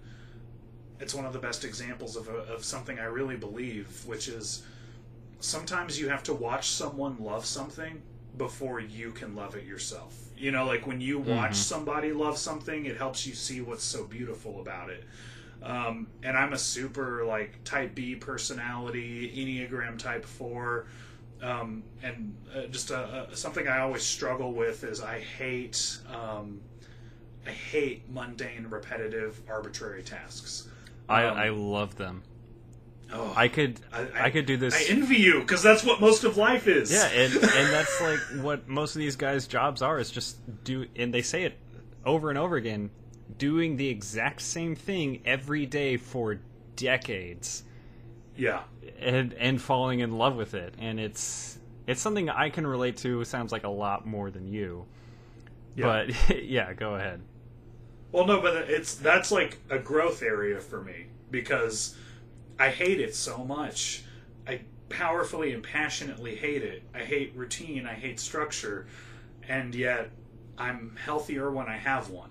You know, like I don't think I'll ever be Jiro. I like, because I'm not him. I'm me. But that's what most of life is. You know, like have you ever heard the existential phrase? What do we do in a universe that doesn't provide meaning readily when we crave meaning so much? I believe it's Albert Camus who wrote The Stranger. Says, Yay! I remembered a book I didn't read in English class in high school. I read half of it. But it's a phrase of we must imagine Sisyphus is happy, which Sisyphus is a mythological person who's cursed by the gods to roll a stone up a hill until it's at the top, and it will always roll back down, and he just has to do that for eternity. And that's an existential answer of what do I do in this world that I'm kind of a cog in a machine of, and that, you know, like in 500 years will any of what I did really have mattered in a really important way? And the answer is no, and we have to find a way to love that, right? Like we must imagine that Sisyphus loves rolling the ball up the hill, knowing he'll never get to the top. We have to find a way to find the meaning in that, and this movie really inspired me in that direction. Yeah, I love that, man. I think we've talked about it before, maybe with another movie. Well, definitely with another movie, of course. But like, just the idea of finding enough meaning in your own life. You don't have to find the meaning of life in general to have some sort of purpose or find some universal or global, even global significance. Like, I find the significance of my relationship with my wife and just like my day-to-day stuff as enough for me. Yeah. And a guy putting a slice of fish on a ball of rice is showing me that in the plainest way that I've ever seen. How cool is that, man? That rocks. Yeah. Well, it's another existential phrase, right? Or a teaching, even. What's the meaning of life? Well, whatever you're doing that prevents you from killing yourself, for you, that's the meaning of life. And you look at someone like Jiro, who came from a horribly traumatic upbringing, and it really sounds like for him, making sushi was the meaning of life. Right? Like, can you imagine what that man's life would have been like if he didn't find sushi? Mm-hmm. Like, holy shit. I don't know if he would have found anything, honestly. Yeah. All right, I feel like, well, I take that back. I feel like with the way he is, the way his mind works, I feel like he would have found something and found a way to fall in love with it. I think he found the pinnacle of, you know, what he perceives as valuable and like enjoyable and something that he can fall in love with. I think he found the peak of that, but I think his maybe personality and mental not state, what am I trying to say, like his perspective just allowed for anything to kind of maybe fill that gap. He just happened to find the one that filled the gap the most. Yeah, absolutely. And it's like they touched on him not really being much of a father to his kids in their youth, and yet it seems like he's a pretty damn good one to them as adults. You know, but like, I feel like without context, you know, when he's like, oh, what would I do all day if I didn't make sushi? You know, like, I'd be like, dude, give it up and face your shit. You need to let go. You have an unhealthy relationship with this process. And maybe he does, maybe he doesn't. But in this one, I was like, man, I hope you can do this as long as possible. I'm really rooting for you to keep making sushi. I hope you never live a day where you can't make it. Like, I hope you, you know, like, breathe your last breath in the restaurant, because that's clearly what gives you joy, right? Like, you're passionate about it. Yeah, absolutely. And, like, even his sons seem to love it, like, just as much as him. And, you know, you watch any movie where, like, a son is forced to follow in his father's footsteps, and he's just kind of resentful. Like, I want to be my own man. Yeah. This is one of the few times where, like, a young man and becoming an older man has followed in their father's footsteps their whole life, and they seem better for it. Yeah. Like, it doesn't feel wrong or anything. It's just no, not at all. Like, he learned from the best, and he embraced it, and now he's mastered it in his own way. Yeah, it doesn't seem like anyone's forced into anything in the movie. Like, it seems like everybody's very willful, like, this is what I want to do with my life and my time. And that's a cultural thing too, because the way it's communicated is just like, well, my dad does it, so I have to do it. Like, I'm going to take over my father's place. That's just what's expected. And it's not like a ho-hum sort of attitude of like, well, I guess I got to do what my dad does. It's just like, no, my dad does it. I'm going to learn it. I'm going to be the best at it. I'm going to try to be as good as him at it. And I'm going to fall in love with it, hopefully as much as he did. Yep. And yeah, more power to him, because I feel like they're definitely there. They mentioned that so Jiro's restaurant has earned the top rating from the Michelin. So he's got 3 Michelin stars. Mm-hmm. And they mentioned towards the end of the documentary that Jiro was actually not the chef working every time a Michelin like inspector was at the restaurant. It was always his son Yoshikazu was the chef that day. Yeah. So he's doing it. He's killing it on like a globally respected and like top tier revered level. He's he's got it. Mm-hmm. He's perfect. So again, not perfect, but you know, just better. Pretty damn close. Pretty damn close. Right. Pretty damn close. But we could always be better. Yeah, man. In so many ways, this was like a less abusive Whiplash with food. Yeah. Like, just the apprenticeships and the, like, relentless pursuit of something better. You know, I practically heard Jiro say there are no 2 more harmful words in the English language than good job. When he they're does talking. say to his son, good job, at one point. Yeah. Or the son to one of the apprentices, yeah. He makes people earn it hardcore. And he even admits that he was harder on his own sons than he is on the other apprentices. Mm-hmm. But then it's also like, you look at it all and it's like, you know, it's not like he's the shift lead at Chili's, you know, like just berating people, but it's like people are working for him because they want to learn like the highest level of performance, and he doesn't give them like the like guy talking about like doing the egg sushi. How many times he cooked it until he got it right? It was like 200. before Jiro said this is how it should be made, and it's like, well, that's what he's here to learn, like Yeah. they even say like you work in his restaurant for 10 years and he'll teach you for free, which really I hope he pays them, but like that was one thing that was on me the whole time, but it's like you do 10 years under him and you will be like respected enough to run your own restaurant forever, right? Like it's an investment. Yeah, man. Yeah. I was just, in terms of things I didn't agree with, I was like, is he paying these people? Is it fair? He charges $400 American for a plate of sushi right now. I hope he's sharing the wealth. Yeah, I should hope so. I think so. They do say at one point, like, we don't care about the money. Like, we just are in pursuit of our own betterness. And it's one thing that I like. Towards the beginning of what you were just saying, I kind of wanted to make the point of just like they're not trying to improve to be better than anybody else. They're only in the pursuit of being better than what they used to be. They don't even think about, maybe they do a little bit, but they're not like comparing themselves to others. They're just saying like, here's where we've been. How can we be better? That's it. Nothing else matters.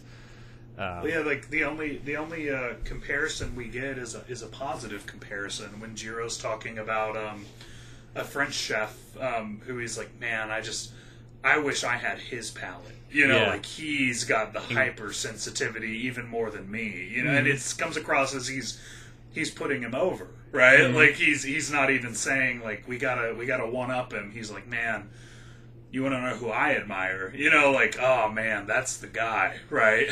Yeah, I do like, and that sort of respect carries through all their relationships in the business, right? Mm-hmm. They're just saying, like, we're experts at making the sushi. That French chef that you just mentioned, he's got this hypersensitive palate. He's the best at that.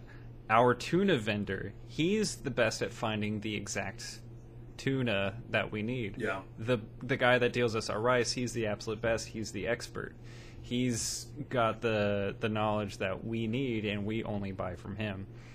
And it's something I love. It's just like, these guys are the men in this restaurant, Jiro and his sons and all the apprentices and everything. They're just so serious about what they do that you would think that like the ego would take hold and just be like, I'm going to go to the fish market and I'm going to make all the decisions for myself. And I'm going to decide what rice I want this week based on what I know. Because I know everything. If I make sushi the best, therefore I know everything better than everybody. But it's not that way. The way it is I have my guy who's an expert on tuna, who's an expert on shrimp and octopus. Mm-hmm. And I have my guy that is bar none expert on rice. Yeah. And it's just like leaving ego out of the equation. It's just like we know what we do and that's all we know, and that's really interesting, and it's very unlike Bradley Cooper in Burnt. Yeah, well, and even on that note, he closed out the documentary with being like 95% of the work is done when I'm serving. Mm-hmm. Like I do 5% of it. Really all I do is stack this stuff on top of I'm each the other. Presenter. 95% of the work is done during the day before dinner even starts. Yeah. So he's giving credit, like he's not saying, like he's like, they ask him like, so you're like on a stage, and he's like, yeah, it's like a performance. Like that's my role. People think that I do all of this, and nope, not for a long ass time. I haven't.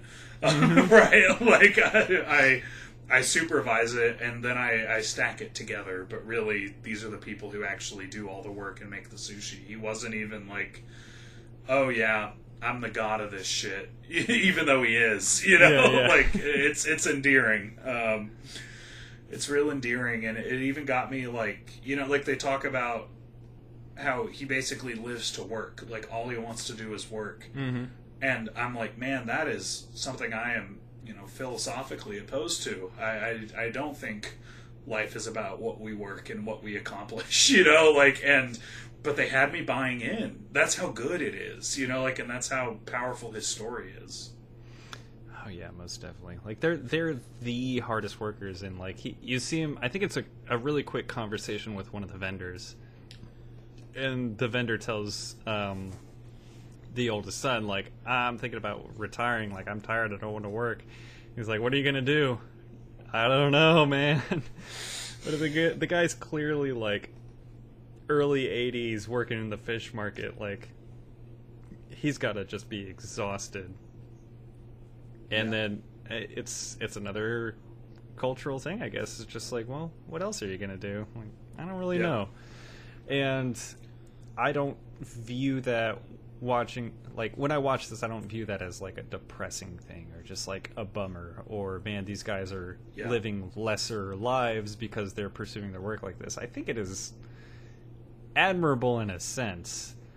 But, like... Well, if it's not I don't want it for myself, but I understand their motivation.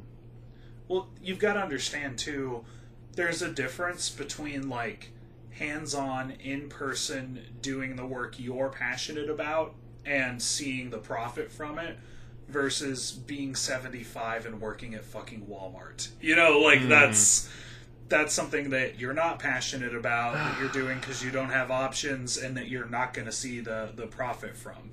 You know, like, so I think it's also less depressing because we're seeing people who are doing something they love for the benefit of themselves and the people they care about versus, like, if you and I were doing our jobs at 85, maybe that wouldn't be the case, you know? Yeah, like, exactly.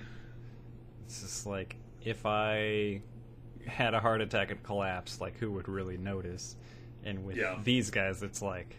lots of people. There would be a huge ripple effect, both personally and like in a business sense. For sure. That said, I did love all of the little relationships that were explored. Like, these guys take their craft so seriously, but we also get like little glimpses into them just like chopping it up with the vendors or like old, like when Jiro visits like his old childhood friends. Oh, that was so much fun. It was great. And like even Jiro with the son Yoshikazu, like in the Buddhist temple, is just like, don't go in there, you're gonna get in trouble. He's like, no one's here.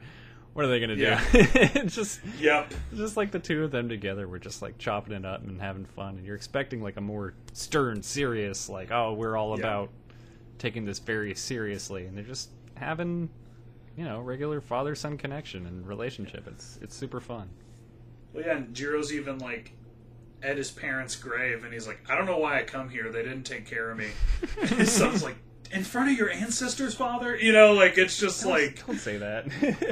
It's clear that, like, he doesn't have the same reverence for these things that he does for sushi. You know? Like, that it's like, it's not just he's a generally reverent person. We see him be, like, very irreverent. He's not necessarily stoic about all aspects of life, it seems. He's just... sushi is not a joke to him. Clearly. There was one more thing I really wanted to touch on. Yeah. And it's just the very nature of the film. Because I have a weird relationship with documentaries because I'll enjoy them a lot of the time, but I usually think that they shouldn't exist because okay. Well, it's when they're trying to be educational and when they're trying to like feign objectivity.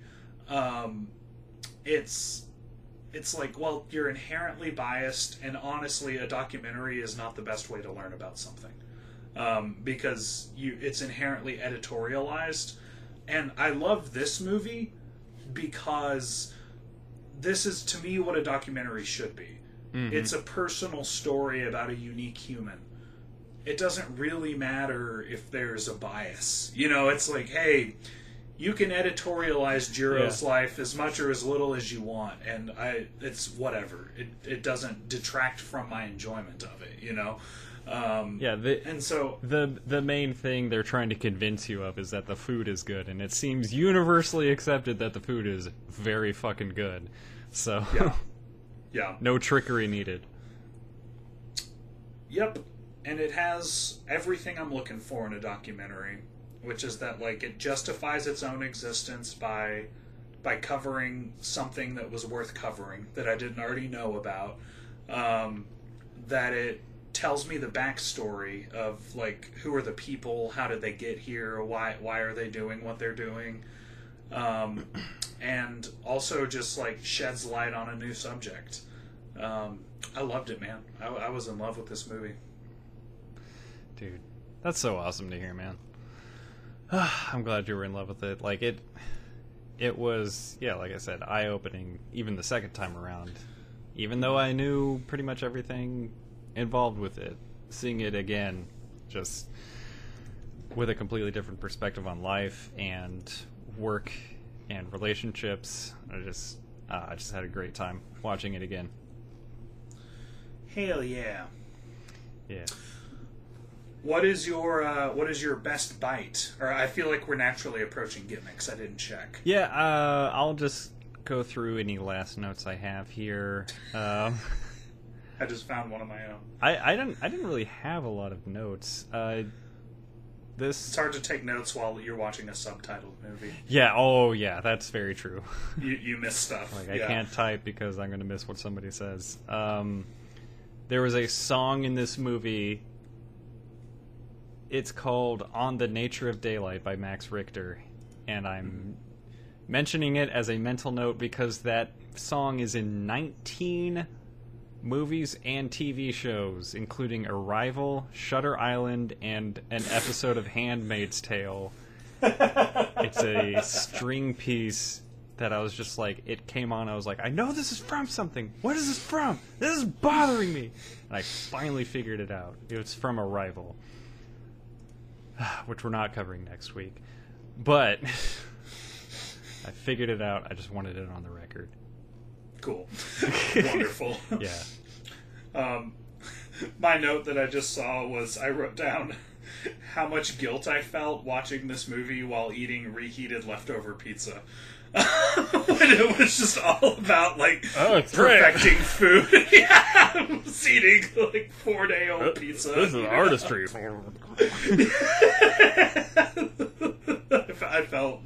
I felt disrespectful of the art of eating. Hey man, that 20-year-old Domino's employee slaved over that processed cheese and frozen pepperoni. I'll have you know that pizza was from Marco's. Oh, excuse me. Yeah. Same sentiment. What's your best bite, Greg? My best bite, only because they gave it a name, Chutoro.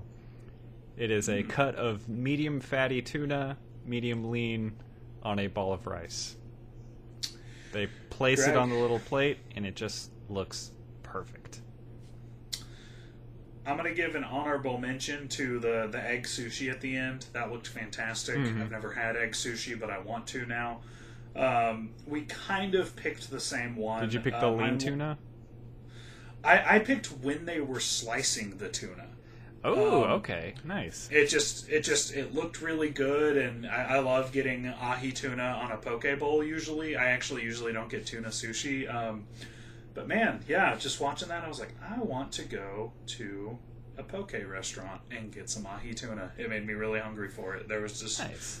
It was when they were cutting it up in the back.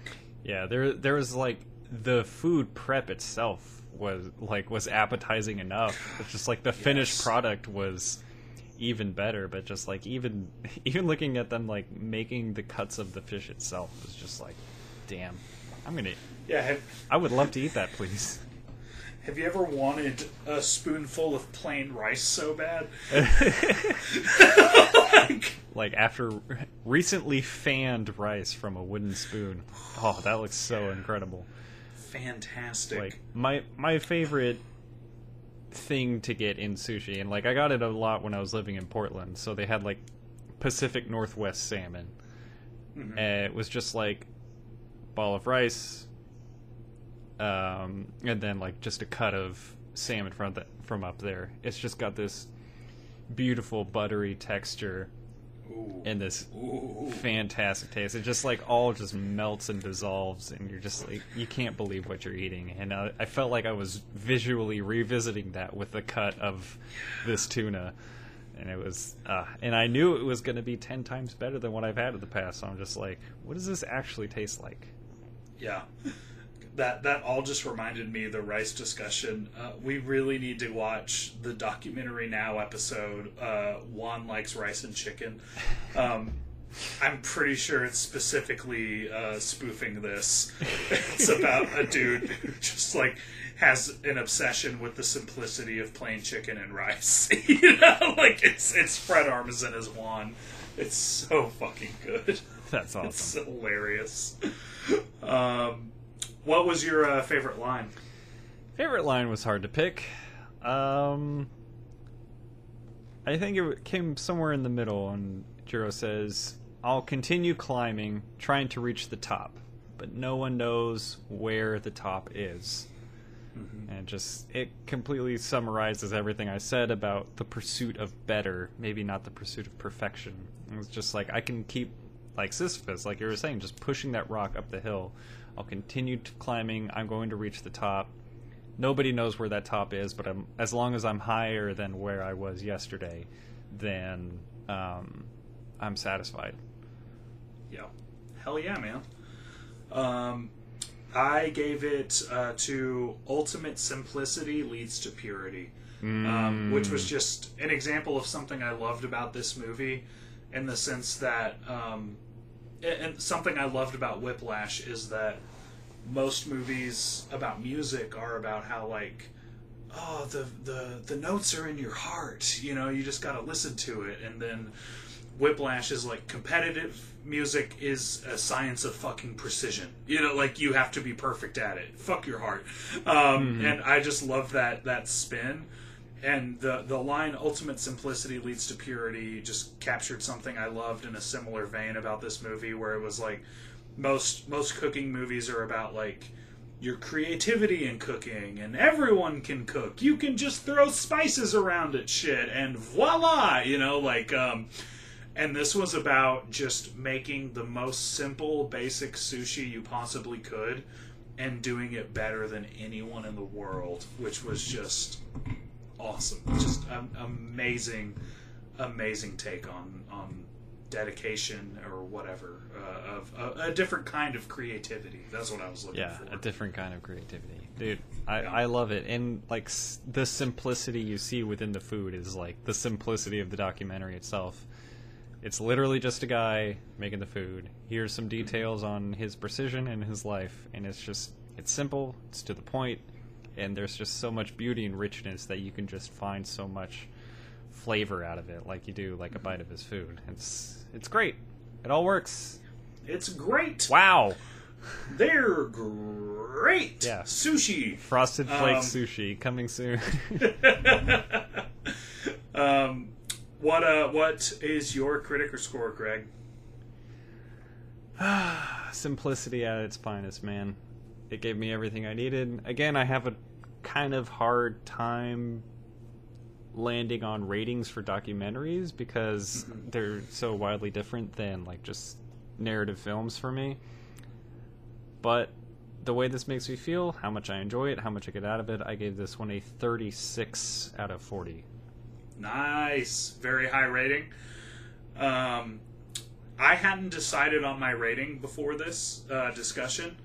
I decided I was either going to move it up or move it down a little bit based on our discussion.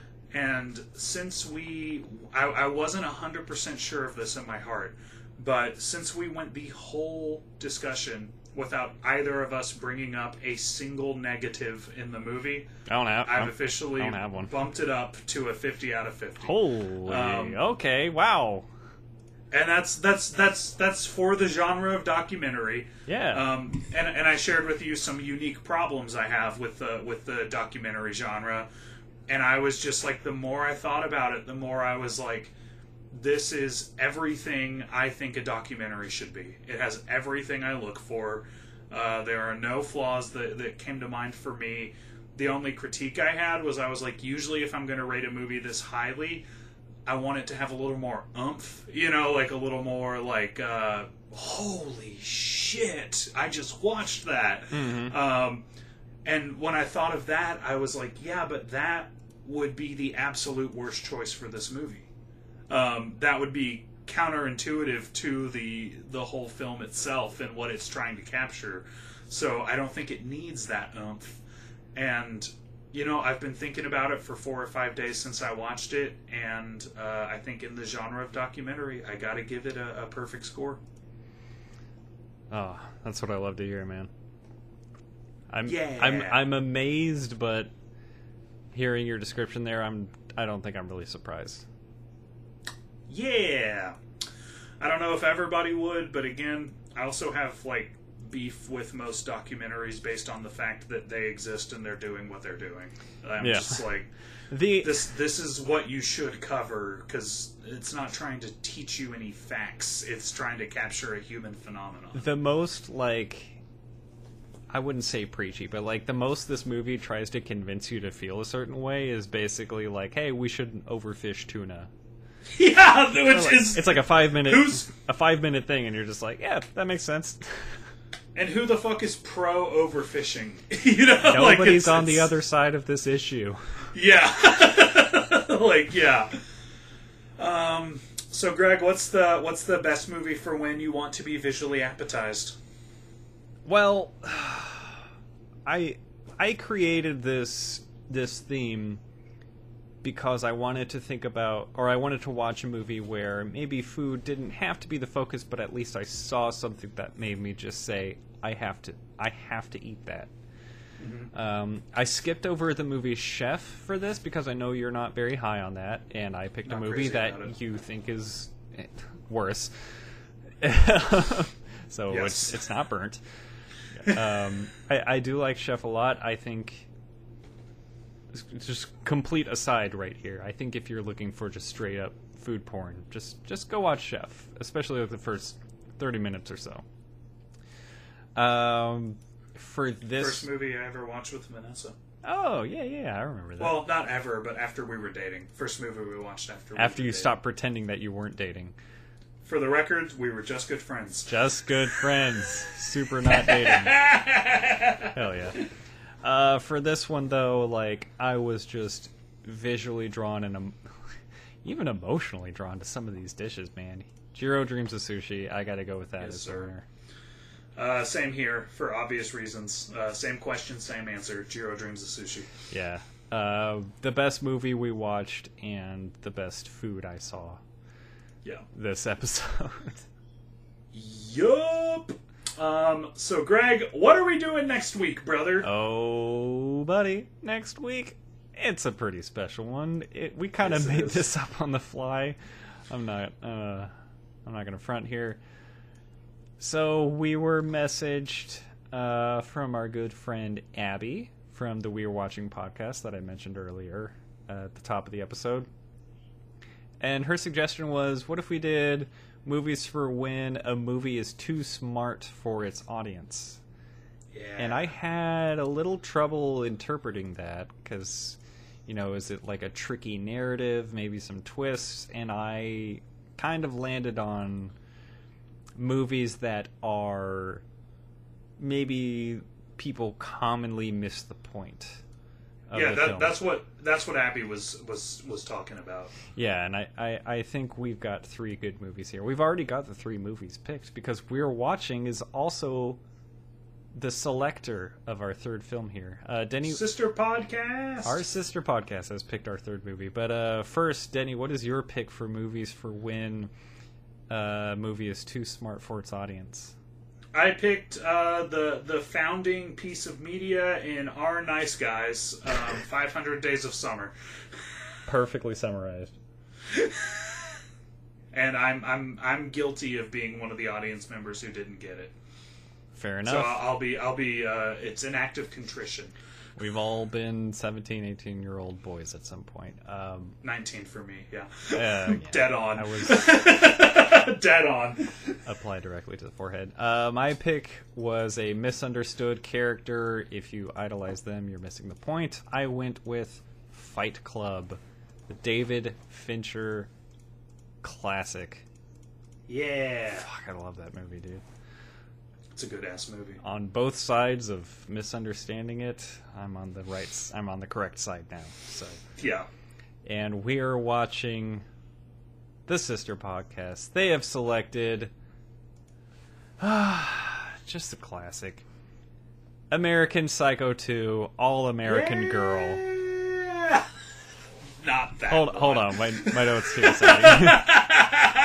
My mistake. Not that one. They I picked fell for it. They picked the original American Psycho starring Christian Bale, not the Mila Kunis Yes. straight to DVD sequel. That missed the But they point of the should've original picked movie. Fight Club 2. Selling soap is good.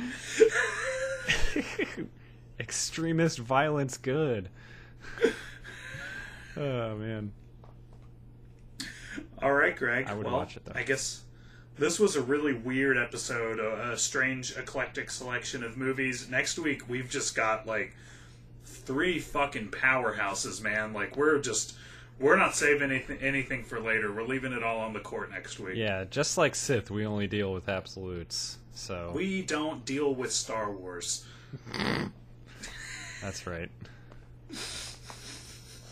Uh-oh.